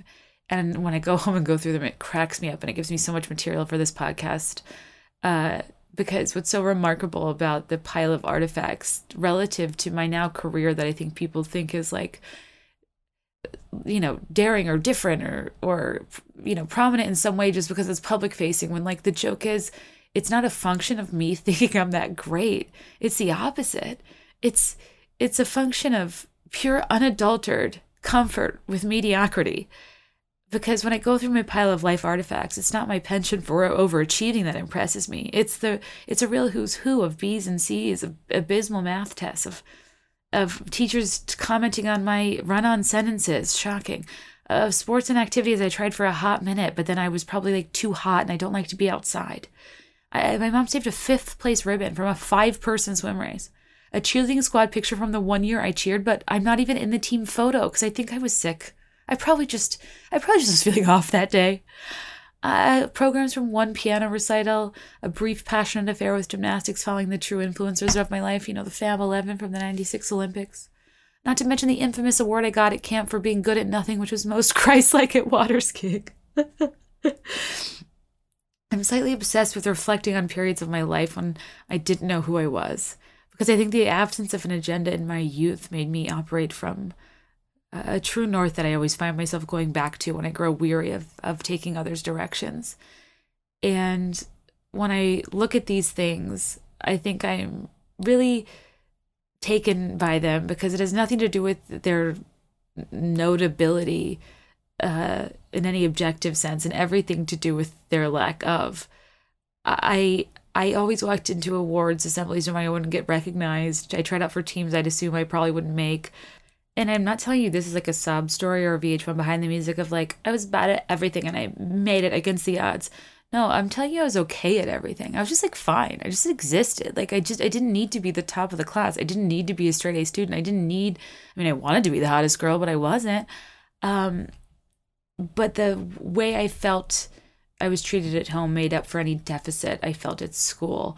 And when I go through my memory boxes, I always think about this because, like, when I'm interviewed and people ask me about my success, it's like there's this expectation that people whose paths are unique or entrepreneurial, they must possess this, like, prodigious prequel of a life that commencement speeches are made of, and their adolescence is marked with genius and teachers who always knew they were different. But for me, I really feel like it's the opposite. I do not think I'm successful because I'm the best. I think I'm successful because I'm okay with not being the best. When you don't need an A and you don't need a first place ribbon, and when the people that love you praise effort, not excellence, you have a freedom to try things and then stick with them or walk away. You have the freedom to find success in different areas because you can start and stop and resume and rinse and repeat many things all the time. And then a few inevitably turn into something worth pursuing. And I think people want to attribute people they perceive as successful to a complex series of personality traits. But for me, it actually boils down to me not being embarrassed to try new things. And when I look back on my career, everything I've done is objectively embarrassing. I started a doormat business. I tried to get a poem published about Instagram. I nominated myself as interesting enough to start a podcast, even when everyone has a podcast, even though everyone has podcasts now, mostly have to be celebrities to even make them work. I share high volumes of thoughts on pop culture every day as a wannabe influencer about things that people make so much fun of people for caring about. These are things that people don't get. These are things that you need a proof of concept for. It's like crazy to me that I'm even like crying into this mic about things that like I don't even know if people want to hear. But that's kind of the nature of it is I've developed a level of tolerance to accepting that I will do things without a known reaction. And it has to be okay, because more often than not, it's not going to be great, but it might be good enough for some people. And I need to just let go that I can't be everything to anyone, that I can't rely on third-party metrics of success because even they themselves are subjective to a degree. I think that I've always felt that when I've tried to give people advice, it's really confusing, that I'm a super sensitive and self-conscious person that cares so much what people think, but also could not care less what people think of my professional decisions while I'm making them.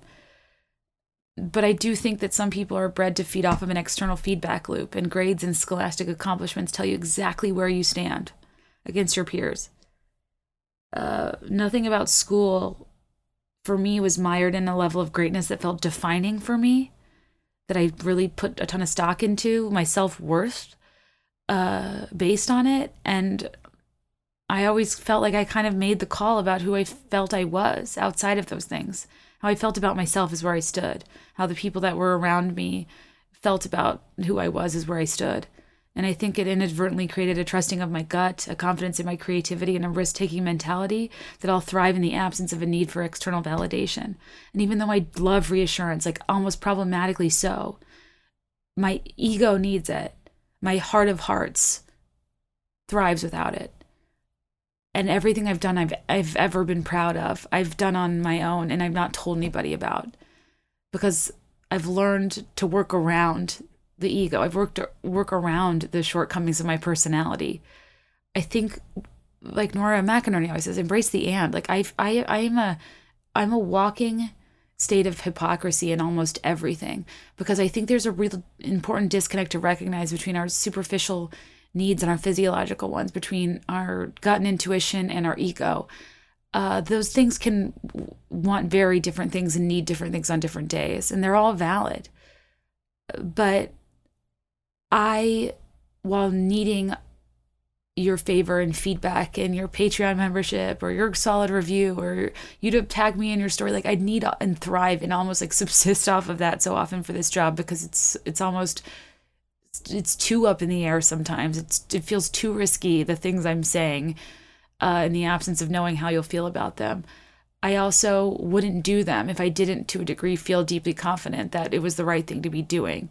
And I think that that's just a confusing thing to tell people, that I feel two ways about stuff. But I do feel like the important through line is that you prioritize your gut and your intuition over your superficial needs. Because I think we can have our feelings hurt and be like, everybody hates me, and have those days, but you still also kind of know they don't, right? And that's how I feel about my job. There are most days I'm like so tired of myself. I don't think I'm funny. I don't think I'm interesting. And if I were the person on the other side of the screen or headphones, I'd be rolling my eyes, because the nature of this work is very self-involved and gratuitous. And part of that's true. But I also know that for every one of those, I hope there's 5 people who need to be kept company, who need to be entertained, who enjoy something about the cadence of how I talk, or want to dive into topics that their friends make them feel stupid for caring about. Podcasts kept me warm at a time in my life where I was deeply depressed, and I will always feel a level of service to being a built-in friend you don't have to call and don't have to reach out to, but shows up anyway. And I say these, God, this, I just like, I'm embarrassed. I think that I share all this not to like toot my own horn, but especially because a lot of you have kids, and I'm sure you're always trying to figure out the best way to navigate things, as life is so complicated. But I get emotional when I talk about my life and my family because I am so lucky and I don't want to brag. But I think it's because the things I can never really describe on interviews is like, my nature is to want to do well, and my nature is to want to try hard.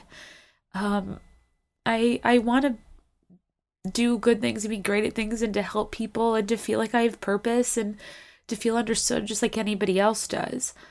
But I don't think I'm successful because I'm good at everything. I think I'm successful because I'm not afraid or embarrassed to be bad at anything. And I remember when I got to college, I watched so many people have panic attacks about grades and job interviews and contest every question that they got wrong and the most innocuous of assignments because they had to be perfect and they had to be right. And even though I felt like an imposter most of my adult life, when I've had career luck, I think it's, while I am super ambitious and I am super hardworking and committed to as much of a degree of excellence as I can perform with what I've got and the time I'm given, I am super okay with B's. And sometimes I wonder, since I could never really ground my self-worth in grades, if I was forced to find it elsewhere. I think that B's, or ironically, would have allowed me to just be. To be there in 5, if you will. And sometimes I worry about kids who are intelligent in ways the school system doesn't adequately reflect, that it can take a detrimental toll on their self-worth and prevent them from exploring their gifts. Because I'd argue that even though I wasn't the top of my class, I think I was better equipped for adulthood in life than any A student, because life doesn't have a syllabus or a study guide or a linear grading system that tells you exactly where you stand. And I think you have to be okay with being enough as you are because of who you are and what you bring to the table, your amazing personality and your incredible gifts that God has given you, that even on your darker days when you deny their existence, deep down you know they're there. I think we have to be able to acknowledge that we are enough in the absence of a unit of measurement that can reassure us that we are enough. Because this is the thing with adults and kids alike that I think that I don't know the answer to, but I always wish we could teach. That confidence, it isn't your self-worth relative to others. It's a belief and respect for yourself despite the influence of others. There's so much chatter and people get so frustrated with participation trophies and arguing for a more even playing field, so there are more attainable standards. But I guess my argument isn't for the standards themselves, rather encouraging young people to not abide by any sort of standard when it comes to where they get their self-esteem. I think confidence is a fine line between a comparison and an observation. Whether, you're a young child and you're comparing yourself to somebody in your math class, or you get older and you're comparing yourself to some influencer or model. I want people to be able to observe other strengths without discounting their own. I don't want my future son or daughter to think their opinion of themselves should be contingent upon how pretty or smart their peers are, how, attainable the standard to which they're held at their particular institution, college, job, or whatever is. You're enough as you are. You're worthy as you are. And whatever point in life you're in, it might not always lend itself perfectly to your strengths, and you're not going to be the best at everything, but that's okay. Your time will come, and other people can be celebrated when they're thriving, just as you are entitled to allow yourself to sit in when you're struggling and say, this is hard, this is bad. I look forward to a time when things won't be this way, because they won't be forever.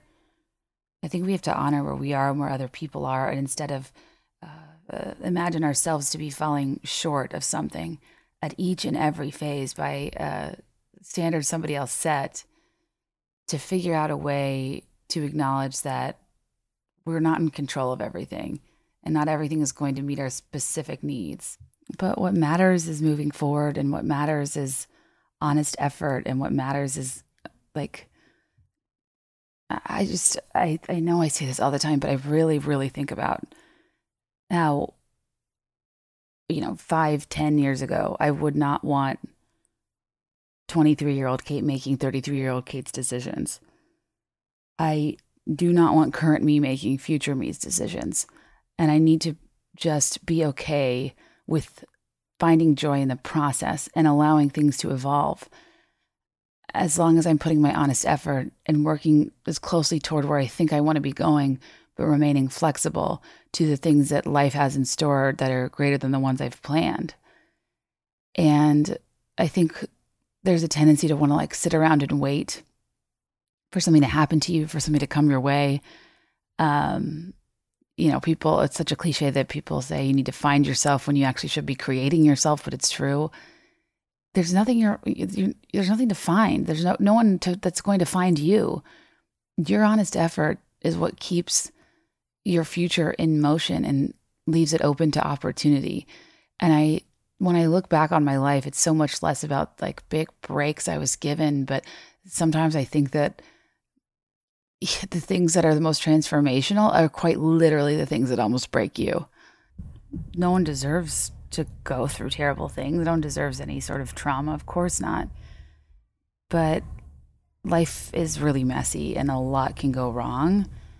And the only way I can keep my head above water when I'm in the middle of that process is kind of like what I talked about in Destiny's Inner Child with the main characters. It's knowing that this is an integral part of the plot that the main character can't see right now, where it's ultimately going to take them. And that's not to say everything happens for a reason. Actually, I'd say it's to say that everything that happens, we cannot reason. And when we try to overly intellectualize and game life to a point where we're so misguided to convince ourselves that we have control over a universe that makes zero sense, we're only going to be driven crazy, falling short of our own false blueprints.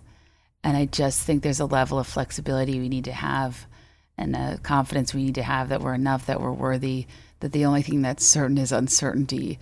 And we have to find as much peace in the process as we can, even though I know that's impossible for so many, and I'm really oversimplifying. But I think that, as I've talked about before, my tolerance to ambiguity as a result of my job, as a result of not really being defined by my grades or external opinions. When it comes to professional things and my skills, that is, I'm still socially probably a mess. I just think it set me up for adulthood in a way I'm incredibly grateful for, that I guess I thought I'd share. I think that what makes me so angry, and why I do rage against stuff like organized religion or narrow-minded ideologies, is because I want to reject any and all systems that set people up for failure by insisting of the most impossibly high standard and then making them feel shame and guilt for falling short of those impossibly high standards, when those things aren't grounds for shame or guilt. They are simply factors that lie within the human experience that is deeply, deeply inherently flawed. But those flaws help us learn and grow, and they're unavoidable. And all of the people who act perfect and who pose when photos aren't even being taken and make you feel like they are living embodiment of that impossible standard, make you believe the lie that you should be able to be at a certain point in your life and you should be able to meet all of these goals you have and things you want to be, when the reality is there's something deeper and darker and more sad to me about tap dancing, about putting on the show when you don't even love the music, when you don't even love to dance. That's how I think about a lot of like bloggers and people that are living this ideal of theoretical perfection based on the things surrounding them that they think give them value. And something so sad to me about caring more about appearing to be okay than actually being okay. And asking yourself who that serves. And the deeper societal issue, especially that can exist among women, of making decisions that benefit other people, that improve their perception of you. Meanwhile, taking yourself down in the process. But you'd rather sabotage your own life than to have somebody else's opinion about you change. When I'd argue the reality in most cases is that the people that actually matter, their opinion of you won't and shouldn't change and will evolve with you. But beyond that, we'll celebrate any of the shit you've been through that's made you a better, more interesting, more dynamic, more well-rounded person. Because I think the best people acknowledge how messy life is, acknowledge that there is not one barometer for success that definitively tells us how we're doing. We can be envious of each other's pursuits and successes in different ways, sure. But I think that by and large, most of the people I love and care about really don't ask me the questions like that try to fish for if this is legit, if this is popular, if people actually care about it, if this is good, if people come to my shows, like whatever. Like people are always fishing to see if like this is actually successful because it is what I say it is, because nobody can actually see what it is but me. But the most important people to me are just so unequivocally supportive of just doing something different and doing something cool. And even though I'm not a journalist or any sort of professional in the space of the spoken or written word, I am deeply appreciative of people that acknowledge the gumption it takes to pursue an interest as a career based on your gifts alone, and to be willing to forego the scrutiny that comes without that sort of third-party validation and say, I'm going to try anyway. I think I could do this anyway. I don't think I need those things. I don't think I need all this bureaucratic bullshit to get where I want to go. And I think that a lot of people in life exist on the sidelines, sizing people up and trying to determine if they deserve what they have, if they earned where they are in their lives or careers. But I'd argue is that the problem in and of itself are people that try to achieve quantum physics in a course of abstract art. Life is just not formulaic or straightforward. And it's so subjective that it looks so different to everybody. And oftentimes is just fundamentally a mess. And sometimes based on what a third party person calls it, that's what it's worth. It's not always fair. It's highly subjective. It means something very differently to everybody. But at its core, it's experimental. And I think the people that find themselves sometimes deeply unhappy are the ones that obsess over finding what they perceive to be a formula for life and that they adhere closely to it. And the people that operate outside of it finding success is utterly maddening to them because they, in their heads, did everything as close as possible to what was perceived to be right. And they're not wrong in that pursuit. It's a noble one. I wish I was a little bit more by the book sometimes. But I think that by the book can make you deeply resentful because I think everybody grows up to realize that there isn't a blueprint. There isn't a guidebook. We're all just orienteering the best we can against our own compass. And I think people that learn earlier to pay attention to that compass are better off than those that actively ignore it in favor of like societal milestones and approval. And don't get me wrong. I know I come from a place of immense privilege, and I know like not everyone can do everything they set their mind to, and it's not always an equal playing field, and I'm so aware of that. But what I mean is give yourself space and time to get B's, to try things you don't like, to move on from jobs you hate, relationships that don't work, businesses you started and failed. Like, it just doesn't matter. Who cares? You know, guys, I, for a long time, joked that nobody wants to hear about my skincare routine, but here I stand today, in the last episode of 2020, telling you about my skincare routine. And I think that means I made it. Because this episode is brought to you by Glossier, one of my favorite advertisers. You probably know them for their skincare products and for popularizing that very dewy, glowy skin look. And I've talked a lot about their makeup. But I have to tell you about my 3-step skincare routine that I've recently gotten into that I love, because it's very simple. It's very straightforward. If you only use 3 products a day for your skin, this is it. One is a Milky Jelly Cleanser. It's a pH-balanced, creamy gel face wash made with a blend of 5 skin conditioners. It's soothe and condition while cleansing away dirt and excess oil and makeup. I'm always like going back and forth between types of cleanser I want to use, and this is like the perfect balance of everything that legitimately takes everything off my face without completely stripping it of its natural oils, only the excess oils. Also, the Priming Moisturizer is the second one, a lightweight moisturizer with an anti-redness complex, which snaps for me, that lets you layer and build up to the perfect amount of hydration. And lastly, Balm.com, an ultra moisturizing balm that's packed with antioxidants and natural emollients to nourish and soothe your lips for clean, happy, nourished skin. I love having a straightforward, simple 3-product routine. They have a routine for dry skin, for oily skin. The one I use is for combination, because just like everything else, I can never pick one thing. I'm just going to be both.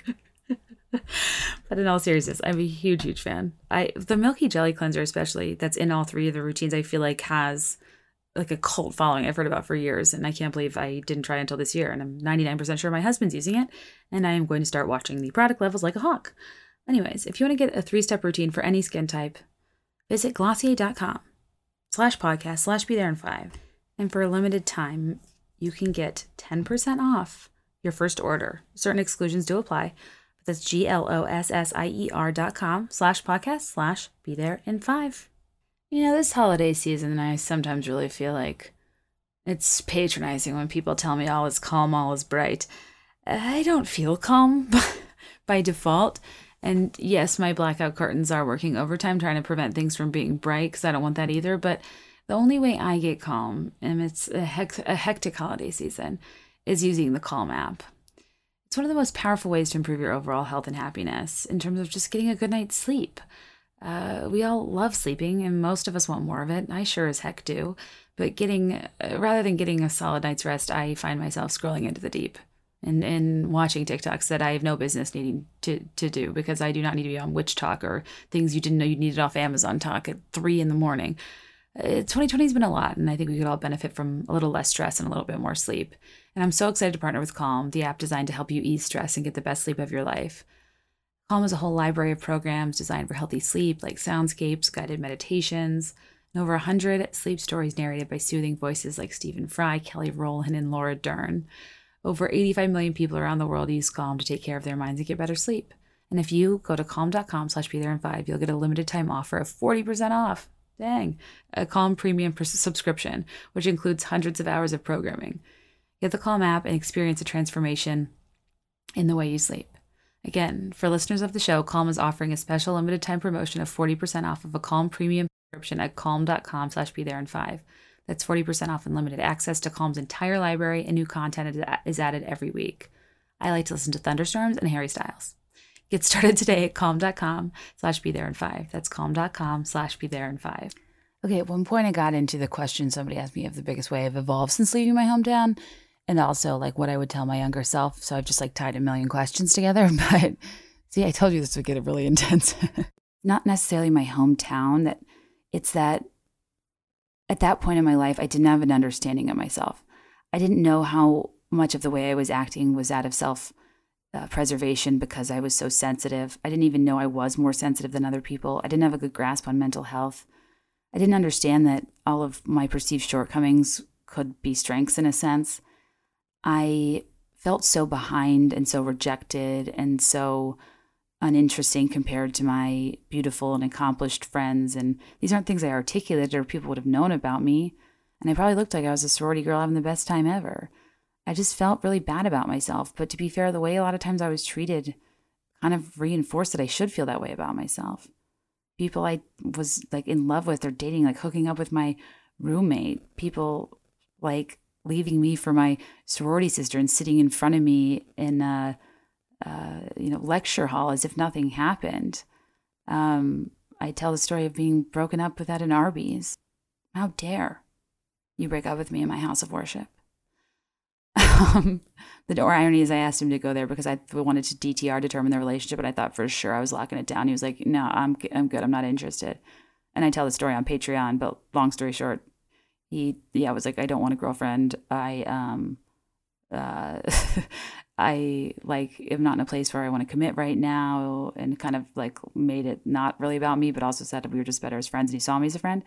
And then, but we worked at the same place, and the next day he was a boyfriend and girlfriend with like this chick who like ran snacks at the pool that he just met. And I was like his alleged best friend, and we had been on and off for so long. I mean, it was things like that. Like, how do you not take that personally? It's like you're literally telling me you think I'm great as a person, but I'm not girlfriend material.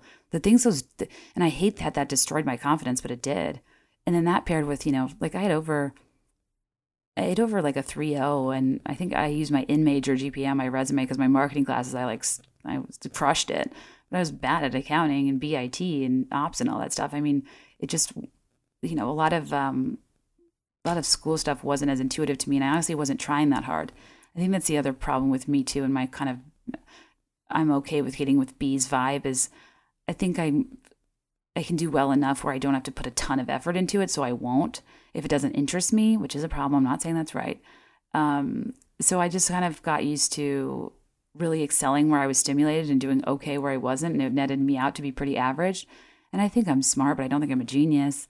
And everyone that did everything right, they got the internships in DC and New York and were in all the clubs and heads of the class, and would tell you like, well, you got to go to job fairs, and this is how they would tell you, critique my resume. And like, I just feel like in life, there's these people that are obsessed with the formula and doing all the things right. And they really overwhelm people who like, I remember being like, I got dragged to the career fair that ultimately changed my life by my friend Hannah. And I'm forever grateful because the high achievers really overwhelm me and they make me lose energy because I'm like, I can never do any of that. And they convince me that I'm not good enough because they're trying to game life. But then I'll find that I'll get things that they don't, or I'll do things that they haven't. But it's because I don't try so hard to stick to the way other people did it, or a blueprint or a formula that'll give me the best chance of getting there. I kind of block out the noise and try to see if I can get there on my own. And oftentimes I do. And I just think that like I was friends with a lot of high achiever types who made me feel really behind, and I felt really like mediocre, and my confidence was low. And when I moved away, what happened is I got a clean slate. What happened is I got to be exactly who I said I was, and I wasn't defined by the context that I was defined by my whole life, going to school with the same people K through 12. So many people from my high school going to my college. I love so many of those people still, and it's not their fault. But what happens is you become like, oh, you went to this high school. Oh, you're from this town. Oh, you went to this college. Oh, you're a Kappa Delta. Oh, you were in the business school. Oh, you're friends with so-and-so. Oh, you dated with so-and-so. Oh, you got broken up with and cheated on by so-and-so. Oh, was that you that blacked out at that horse race, Foxfield, and screamed at your friend who you had hooked up with, who then moved on to another girl but hadn't told you, and you found out at that horse race wearing a very cleavage-tastic Lily Pulitzer dress that was a little more red light than pink palm? There's just a million things you've done and people you've been with and ways that you're very defined by a reference group you stay in. And much of that is incredibly magical and is that kind of 'tis the damn season road less traveled that you romanticize as you get older, because it's exhilarating to move away and shed yourself of any context. I think the unfamiliarity for me, the clean slate, I think I didn't really develop a sense of self until I moved away. And when people said, hi, who are you? Where are you from? What do you care about? Who do you want to be? I took inventory and I was able to figure out what I wanted to be defined by that wasn't all of these kind of organizations or schools or friend groups or relationships that everybody in my life up until that point had known about. And that paired with meeting so many different types of people, the company I worked for was really, really prioritized diversity. And my friends were people from different backgrounds, walks of life, races, sexuality, everything. And I was having these fascinating conversations and realizing I had no idea how homogenous my environment had been up until that point, because it was just like my world and it was my reference group. And that's where I kind of anchored and adjusted from.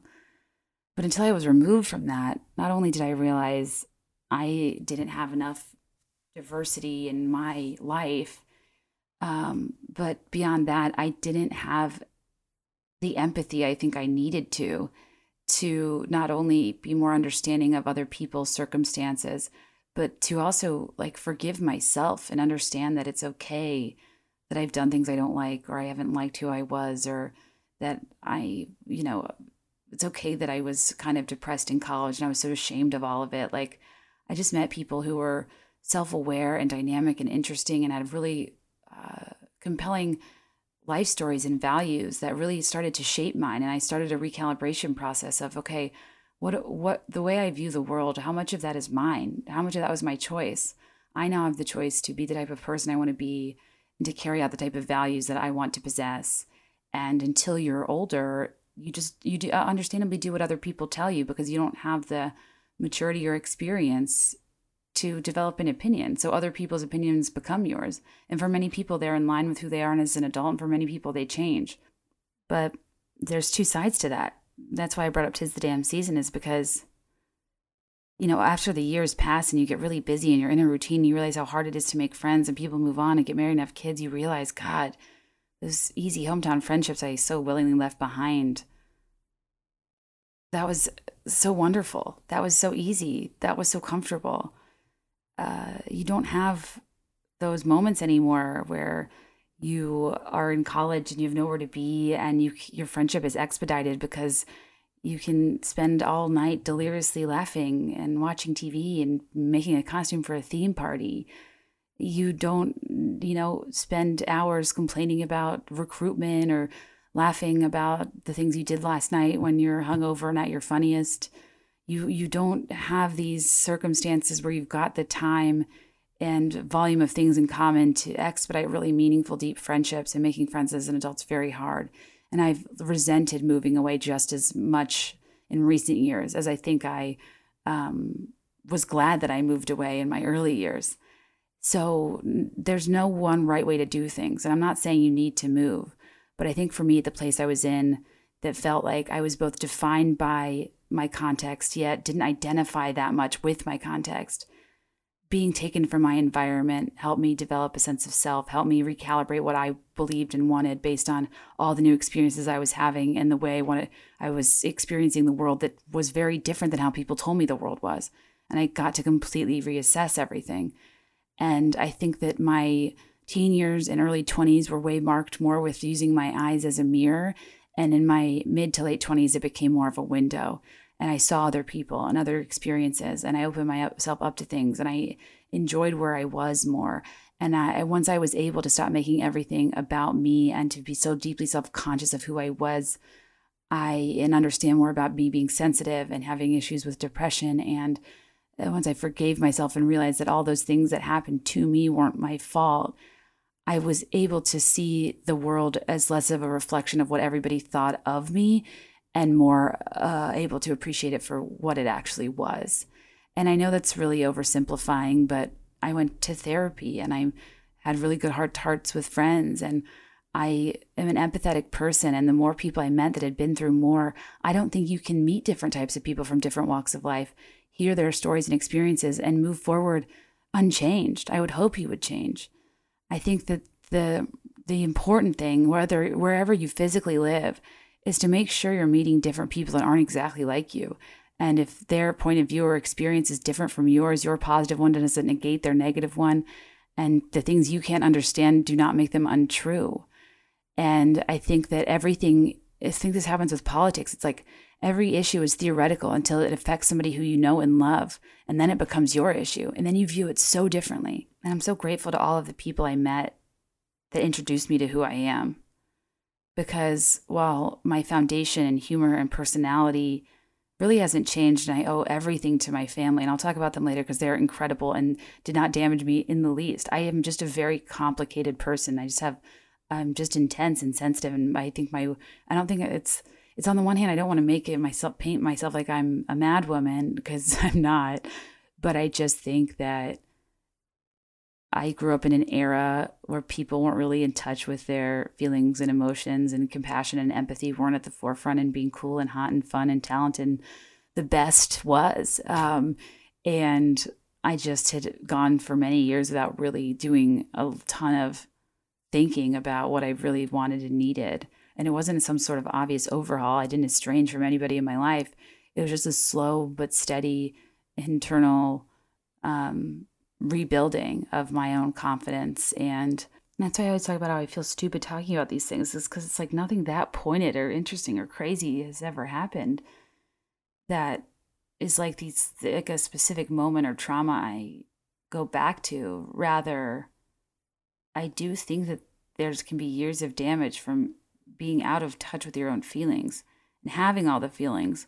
But instead of really understanding why they're there and how to modify around your behavior, you spend all your time wishing you were different, wishing it away, pretending it doesn't exist, or agonizing over why you can't be like everybody else. And it just wears at your self-worth, and it translates into everything you do.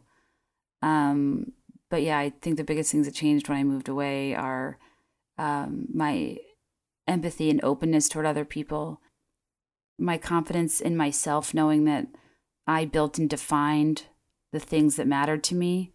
And instead of being a Kappa Delta from Virginia Tech, or a girl from Short Pump who worked at CPK, or a single woman who had been dumped every single time she dated somebody, I was Kate. I had a job in New York City. I loved to walk around and go to long meals with my friends and have conversations about politics and media and our backgrounds and our lives and what we hoped and dreamed about. I was a person that deeply cared about people and prioritized the world instead of my world. I was able to reinvent myself in a way that wasn't necessarily noticeable to people that had always known me, but completely overhauled the way I felt on the inside. And that affected everything on the outside. And then my career was incredibly successful. I did really well at that company. I was promoted to a director when I was 25. And I don't say that to brag, but I say that because I could not have been more average at everything else in life. And if I had used that as my gauge for my potential to be successful as an adult, if I had used my non-optimal environment, to give myself my own prognosis of what my life would turn out to be, I would have been building my future off of an inaccurate representation of what life has to offer, and an inaccurate or stunted assumed usage of my skills and capabilities, because I only knew what they could do up until that point. I think I grew up dreaming of being a podcaster. They didn't exist. The job I have now that I love so deeply, that aligns with who I am, these are all things that did not even exist when I was growing up.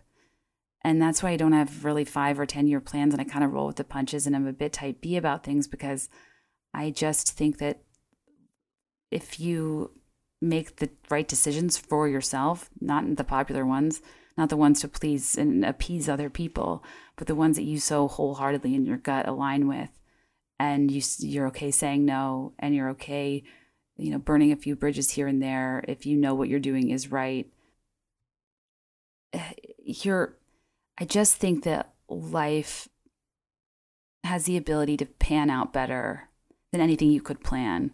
And so often the people that plan so closely to other people's formula or blueprint for success, that go by the book, feel frustrated because they theoretically did everything right, only to find out they couldn't ultimately control everything. I never try to control everything, and I try to be pretty open to what comes my way. And even though it drives people crazy who are planners, I do find that I've been able to take on unconventional things, try new things, take risks, be less embarrassed about my choices, because as things come up, I don't really argue for my limitations so much as I experiment with my capabilities. And I genuinely see everything as an opportunity to have a greater understanding either of the world around me or of myself. And I think as I got older, the more I realized that what I'm always wanting is to feel understood. It's very Enneagram 4. I'm deeply offended when I don't feel understood. And to reciprocate that with the world around me is what I prioritize too. And that's why in this podcast, I'm always trying to help people understand both sides. That's why I deep dive into topics, because I just want to really, really grasp it. And I think that a big issue, as I've talked about, especially on the episode Millennial, of why I want to feel understood, but I don't always understand myself, is because I'm flexible and I can see things a lot of different ways. And sometimes my lack of point of view bothers me. Sometimes my wishy-washiness bothers me. But I'm trying to embrace, and through this podcast, I've tried to embrace that I do often operate in two different worlds. I could lean one way or the other. I like a lot of opposing things. I feel like it's hard to even describe or talk about myself sometimes because, it's like on the one hand, I'm deeply self-conscious and sensitive, and I care so much what people think. But I'm also wildly confident in my abilities. And I can be really obsessive and have perfectionist tendencies with my work, but I'm also incredibly type B. I think I can look really good, but I also think my face is kind of stupid and plain. I think it's funny how on a given day in a given circumstance, I can feel wildly differently about a certain circumstance. I can go deep or heavy. I can be frustrated or delighted by something. I've spent a lot of time being frustrated with not always having a consistent static way I feel about myself or a topic at a given time. But I think we can have the best of both worlds. I think for those of us that want that range and are able to see the big picture, there's a lot of strength in, as Nora McInerney says, embracing the ands. It's not always an or. It's not I'm self-conscious or confident. It's that I'm a little bit of both. Because I think there's two different parts of us. There's our ego, there's our superficial needs that tend to be more fleeting but are no less painful. But then there's our physiological needs, our gut, our intuition. I think that I'm not that great. And sometimes I'm like, I'm shocked people are here. I'm sick of my own voice. I'm so tired of myself. But at the same time, I do think I'm good at this.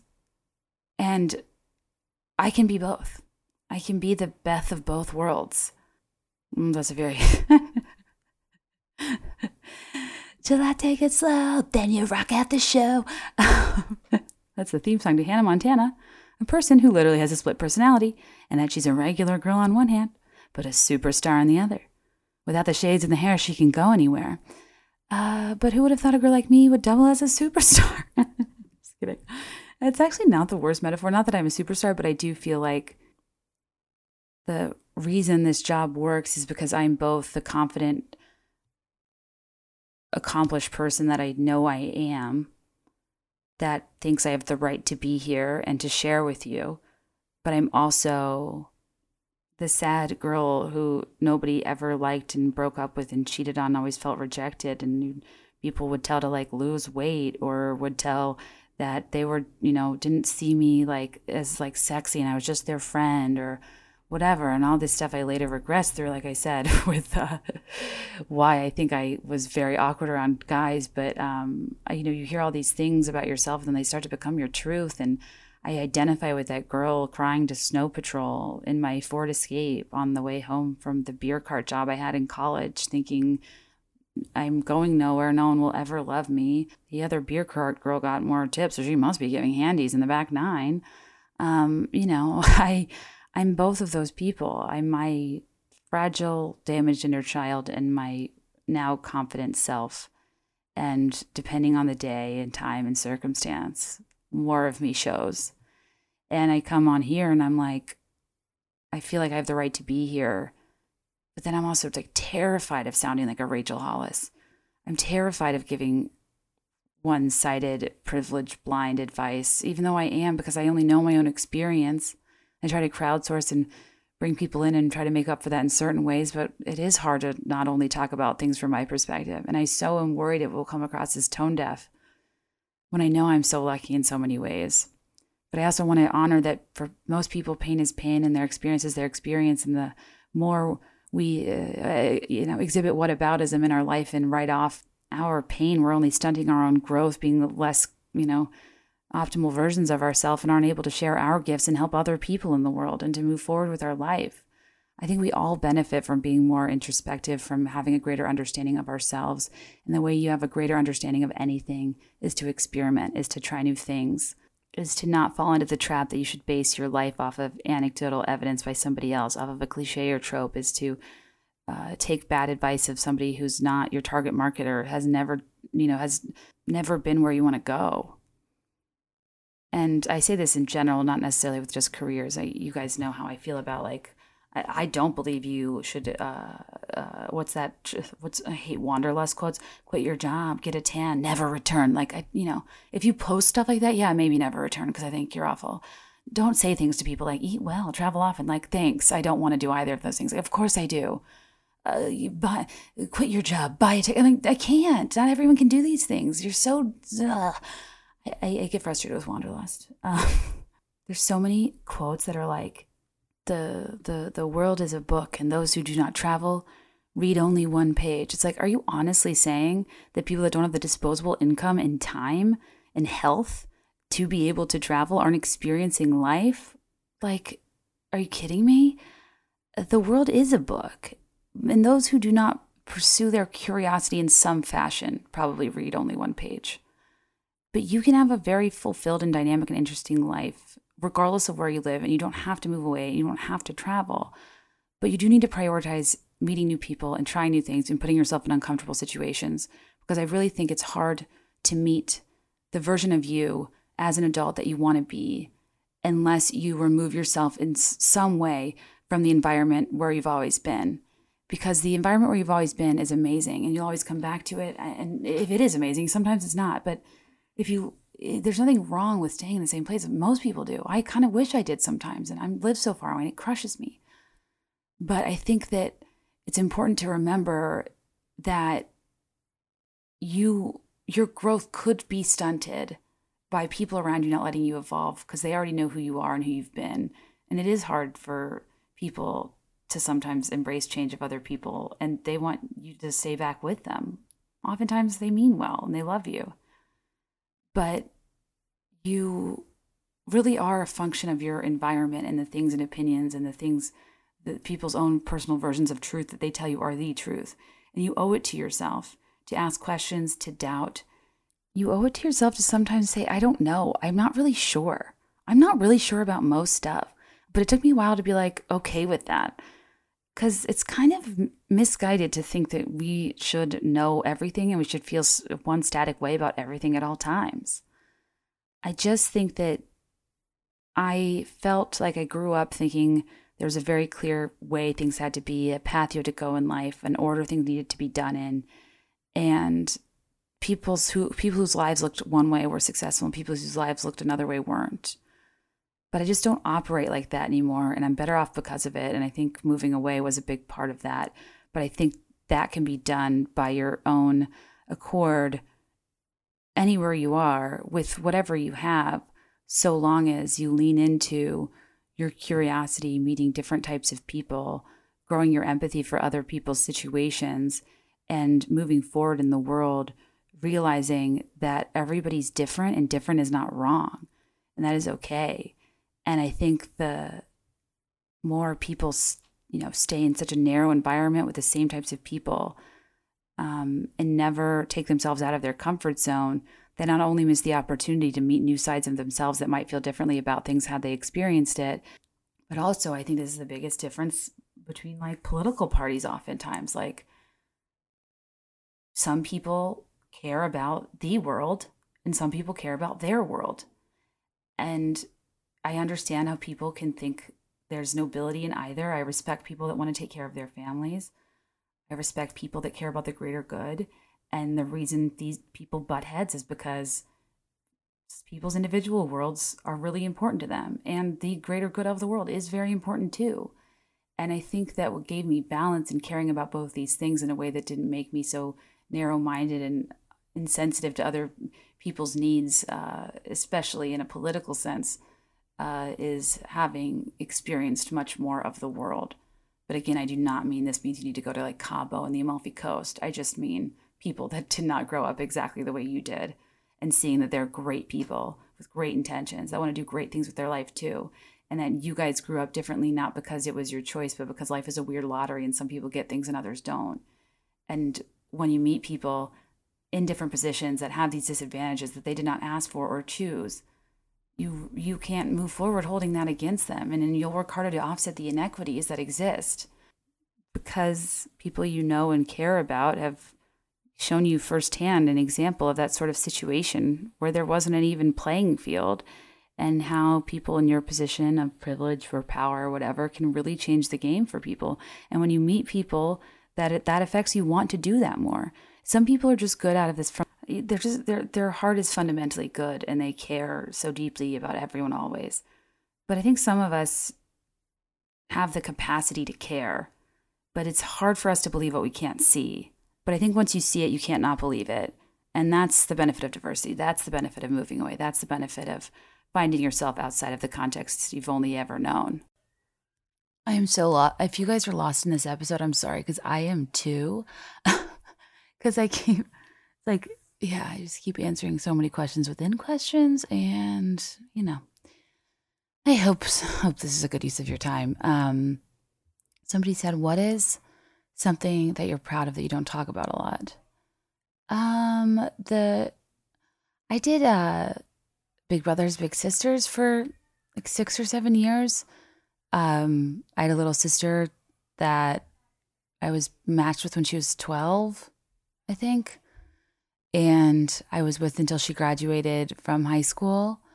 And Big Brothers Big Sisters is a program that matches one-on-one mentors with students from all different walks of life who could use another adult in their corner, helping them with homework, helping them, kind of navigate their future, their schoolwork, if they want to go to college, trade school, any sort of higher education, who are, largely will also watch out for their safety and signs of, trouble at home, and who are mandated reporters and, kind of are a consistent adult figure in young people's lives. And I'm just a huge believer in one-on-one mentorship. And I think we try to involve ourselves in large-scale philanthropy sometimes, which is important. But I just think mentorship programs are so crucial to, not that I'm any sort of shining example of what somebody should do in their life, but I wanted to be an example of somebody who allowed and helped somebody to explore their opportunities, and who could be a sounding board when there was trouble at home and at school, when grades were falling. This Big Brothers Big Sisters process was like a huge lesson to me, and how insane of a parent I might be, because I cared so much about her and wanted for her the things I knew she wanted. That she was not always at a place in her life where she could handle the problems that were thrown at her, or she wasn't always she had growing up to do. And it's easy to prioritize the things that happen in middle and high school, the trivial social things, and to think that these things don't matter. And I would watch grades go up and down, and I just I don't know, it would kill me because I knew she was capable of so much more. And I definitely maybe pushed her a little harder than I should have at times. And I just feel so strongly about people understanding the lengths of their capabilities and not being so convinced that their current environment is in any way indicative of what they could ultimately do in life. But you have to get yourself in other environments to thrive. And so I don't know. It's a lot of trying to mitigate and prevent at-risk behavior. But most of it is that, the best part about Big Brothers Big Sisters is you meet every week in the school year. I met her every Wednesday from when she was in 7th grade to 12th grade. And you have to show up, and you have to be consistent, and you have to accept that it takes a long time for people to warm up to you and to trust you, and You're not always going to get it right. And at times you don't feel like you're moving the needle at all. But I think there's something so important about being consistent, about being a third party they can trust, about making sure they're safe, about, giving firsthand anecdotal experience from somebody that comes from a different place, just to give them an alternative opinion, and to not project what you consider success to be onto them, but help them realize their potential and help them get as close to what they perceive as successful by the time you're done with the program. It's the last thing you do. And sometimes it's just having alternate viewpoints, like, the assumption that, well, I can't go to college because we don't have money, if that was the issue.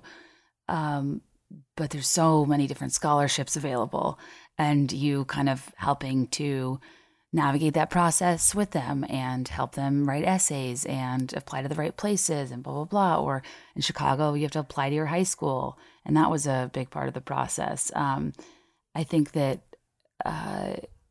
for me, it was really a firsthand education in how many systemic disadvantages exist, especially within a city like Chicago that's heinously segregated, that has a public school system that's got a whole host of issues, and that really kind of showed me how spoon-fed many things to me were in life, and how I needed to be working overtime to overcorrect these inequities that exist for such a wonderful young woman who's so smart and has so much potential, to do everything in my power to offset any disadvantages that are built into the systems that she grew up within, because it's not fair and it is wrong and it is hard to understand how to fix on a macro level because it's so complicated. But at a micro level, at a person-to-person level, it doesn't feel that complicated, because you can utilize the privileges, resources, network, and things that you have and know from your circumstances that you grew up with and that you maybe worked hard for but do not necessarily fundamentally deserve, to help somebody who deserves just as much as you do have access to all the things you did to get you where you are. And I just think that the person-to-person matching one-on-one mentoring is so overlooked in favor of these like huge sweeping initiatives. And I can't recommend Big Brothers Big Sisters enough. Like, the city of Chicago has an abysmal graduation rate. Big Brothers Big Sisters, people that graduate through the program, have a 99% graduation rate. Like, I have goosebumps saying that. It makes a difference. It really does. And I can't encourage people to be a part of this program more. I did the one that's on site where you don't, because I don't have a car. And in a lot of places you like have to have a car, and you have to meet at certain places and blah, blah, blah. But I would go to this same on-site place every week. And some of our closest friends are from there. I have friends that got married that met there. I liked doing the program because we found a friend group from it. And it was a really special period of my life. And my little sister's a very special woman who got a full ride to school, who's now studying chemistry, who wants to go into some sort of medical or science field, like a woman in STEM. I'm so proud of her. And it has nothing to do with me, but rather everything to do with her always being who she always was, and I knew she could be, and the blips that come with adolescence, that come with difficult situations you find yourself in, the blips that come with not everybody being in the most favorable familial, financial, social environment at all times. In any small ways I could help course correct, I did. And, other than that, it's all her. But I was honored to watch her grow up and watch her graduate. It was a really cool experience. So that's something I'm really proud of that. I don't think I talk about that much, but more importantly, I would encourage anybody to be a part of that program. Big Brothers Big Sisters, it's everywhere. And I think now they're even doing remote mentoring, and I don't know. They have a really serious matching process where they make sure you are the right person for each kid. And it's really, really impressive and cool. And I love the organization so much. So anyway, you guys, I need to rematch, honestly, but this is obviously a weird year. Okay, maybe we'll wrap up this first hour and then we can get into lighter stuff. I think I'm just struggling with sometimes how to talk about 2020, you guys. How to, I guess I don't even need to conclude now, but while we're having a serious convo, I think something that's really hard about this is even if I'll try to end on a positive jokingly by answering your more lighthearted questions, the reality is I don't feel light about it at all. I think the human connection and empathy piece to me is the biggest lesson, even though we already knew that was important. I think for me, it was just an interesting experience because, like, when we went into lockdown, I can legitimately entertain myself for 72 hours straight, like on the internet alone. I could read and read and read and just have the best time. I was deeply worried for the world, but at first I genuinely was not worried for myself because if I have Greg and Tugboat and a roof over my head and my physiological needs, I cannot complain. But even I, like, slowly but surely, I began to curse the inside of my shared city mid-rise walls where I once found refuge. I began to resent Netflix and television and ache for Tugboat dealing with his newly limited space. And I glamorized the things I feared, like the suburbs and grass and storage and strip malls. Just to stay stimulated, I made TikToks and recorded podcasts. I did an episode where I fantasized about shopping at a Marshall's, followed by a deep dive, again, about dipping sauces.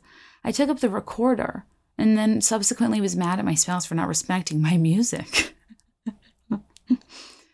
And after a while, I needed to pop the bubble of this forced, frugal surprise I wanted to live in by just being so falsely hopeful all the time to really open my eyes to what was going on in the world, to the harsh realities, the internet falsities, the unimaginable tragedies that presented themselves within the pandemic's many phases.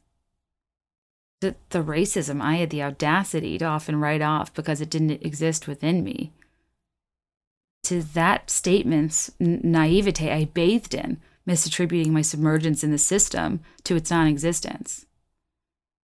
To the disappointing lack of cooperation we've witnessed through individuals who are more concerned with their personal freedoms than working toward our country's collective freedom from suffering.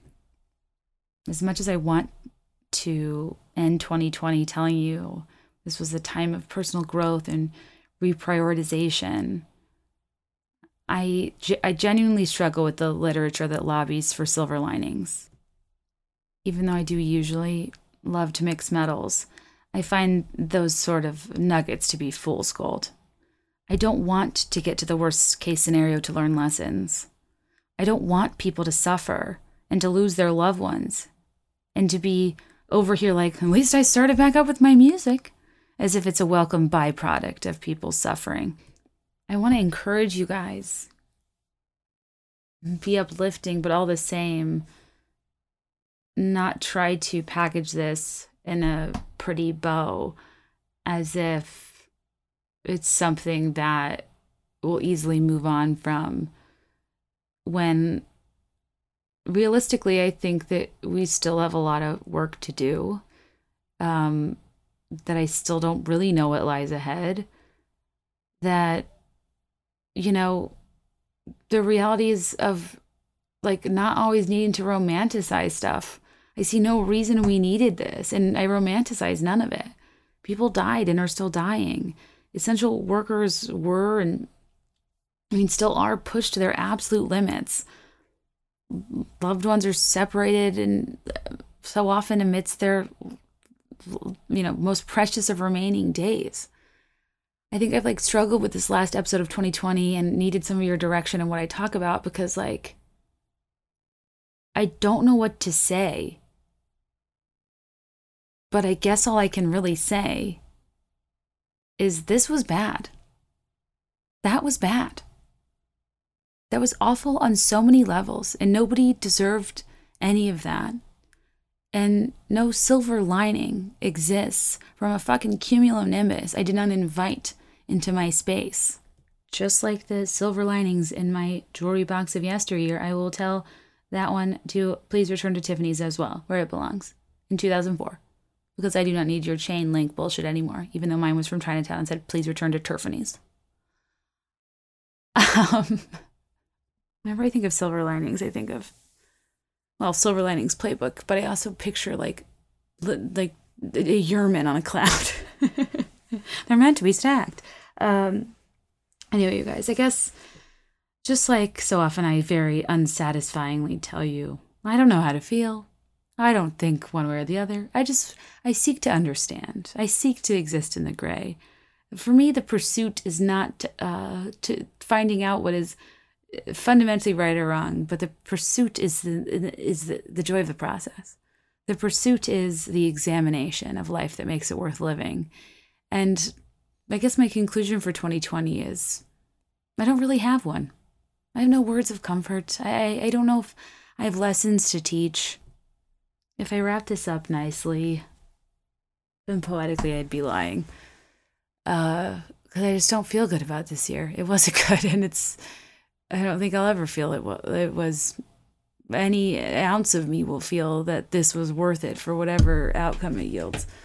However, I do want to thank you guys, because I think through the PowerPoint parties, Patreon, Facebook, your DMs on Instagram, your reviews, any interaction I've had with you or interaction you've had amongst yourselves as part of a Beth, if you will. I think the one thing I've maybe realized more than ever is, and I say this as an introvert who actively withdraws from social situations to recharge, I can definitely be kind of a loner. I crave being understood, mutual understanding so badly, but I get tired in social situations. I feel weighed down sometimes by trying to like read and match other people's energy, and I think I definitely, especially the further I got into this job, I think it made me a little reclusive, because at times I feel a little embarrassed or exposed. They say all these things to so many people, and it makes me feel uncomfortable around the people I know the best if I feel like they've listened or if they've ever made me feel a little bit weird about it. And I don't know. I have a tendency to disappear. But the coming here every week, serving as a source of, at the very least, consistency, even though it's so erratic when I actually post these episodes. But I like to say it's on brand. It's part of the charm. You never know when an episode's going to come out. Sometime Thursday. I think the only thing that makes really bad stuff manageable is not to pretend that it wasn't bad, but to find community and commonalities in our experiences and to endure it together rather than alone. And I think that the more introverted side of me that just desperately craves crowds and groups and weddings, hell, I'd put on a goddamn floral bridesmaid robe from Etsy that is paper thin and barely fits me and just cuts me right in the love handle in all the wrong ways. I would still do that and take all the photos and get the corkscrew curls just to be in the presence of other people, celebrating other people's life milestones and accomplishments just for the sake of being there and supporting them. And I feel like it's easy to feel burnout and get disenchanted by a lot of the things we make so much fun of. One of those things also being social media and influencers and online communities. But the reality is, human connection is all that keeps us afloat. And I feel lucky to live in an era where we're enduring this, paired with the ability to have access to one another in a digital sense. And there's so many downsides to that, of course, with the lack, the almost ability to use it in place of human interaction. But I think in this case, the internet's been a really, powerful agent of destruction in like a QAnon sense. But I think for this community, it's really been a great way to relate and connect and to feel like we have absolutely no idea what's going to go on in the world or happen tomorrow. But at the very least, we're experiencing that nightmare together. And I hope the ubiquitous nature of this experience makes us go a little bit easier on one another. And more importantly, ourselves. Well, we can't change what's happened this year. I think it's absolutely fair to hope, pray, whatever it is you do to manifest the life you want to live. I hope we see better days. I, more importantly, hope that applying the same logic we've discussed, just as it's important to believe evidence-based solutions in favor of heuristics, assumptions, conspiracies, and the like, rather than the objective of, I've seen better days. Let's maybe vaccine better days and hope that science, research, and the incredibly hard work of so many medical professionals around the world will lead us to a place where we cannot erase what happened, but apply a solution to a thing that did and move forward the best way we know how, using data as our guide. I want to be a vaccinista. I want to promote the crap out of this. You could not get that needle in my arm faster. I want to do whatever it is we can so we can be together again, celebrate one another again, and get to enjoy firsthand the only thing that wove these miserable days together, which was human connection, empathy, togetherness, unity. Even though most times actually it didn't feel that way, I feel very lucky that largely this community is incredibly supportive, like-minded, empathetic, understanding, and reasonable, and in support of science. And I don't know what I did to deserve such an awesome group of people, but I am forever grateful. I have booked ads through next December, and I'm in contracts where I have to legally provide podcast episodes, which is really cool.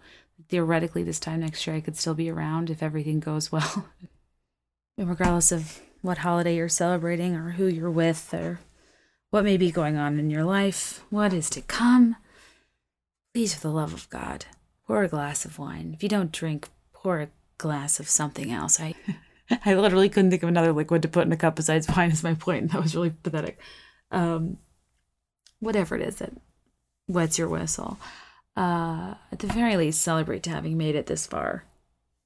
Because, like I always say, just like my lack of conclusion with what the hell 2020 was all about, just like my encouragement of wanting people to experiment independent of result, but in seeking of a greater, just fundamental understanding of whatever it is that they're interested in. And just as I want you to celebrate that you've made it this far, despite not knowing exactly when it will all end. The entire point of living in this inconclusive, frustrating gray, the entire point of the be there and five of it all, is that sometimes the most true statement you can say is that you're almost there. You don't know exactly when, but you're on your way. You'll get there soon. You've made it this far.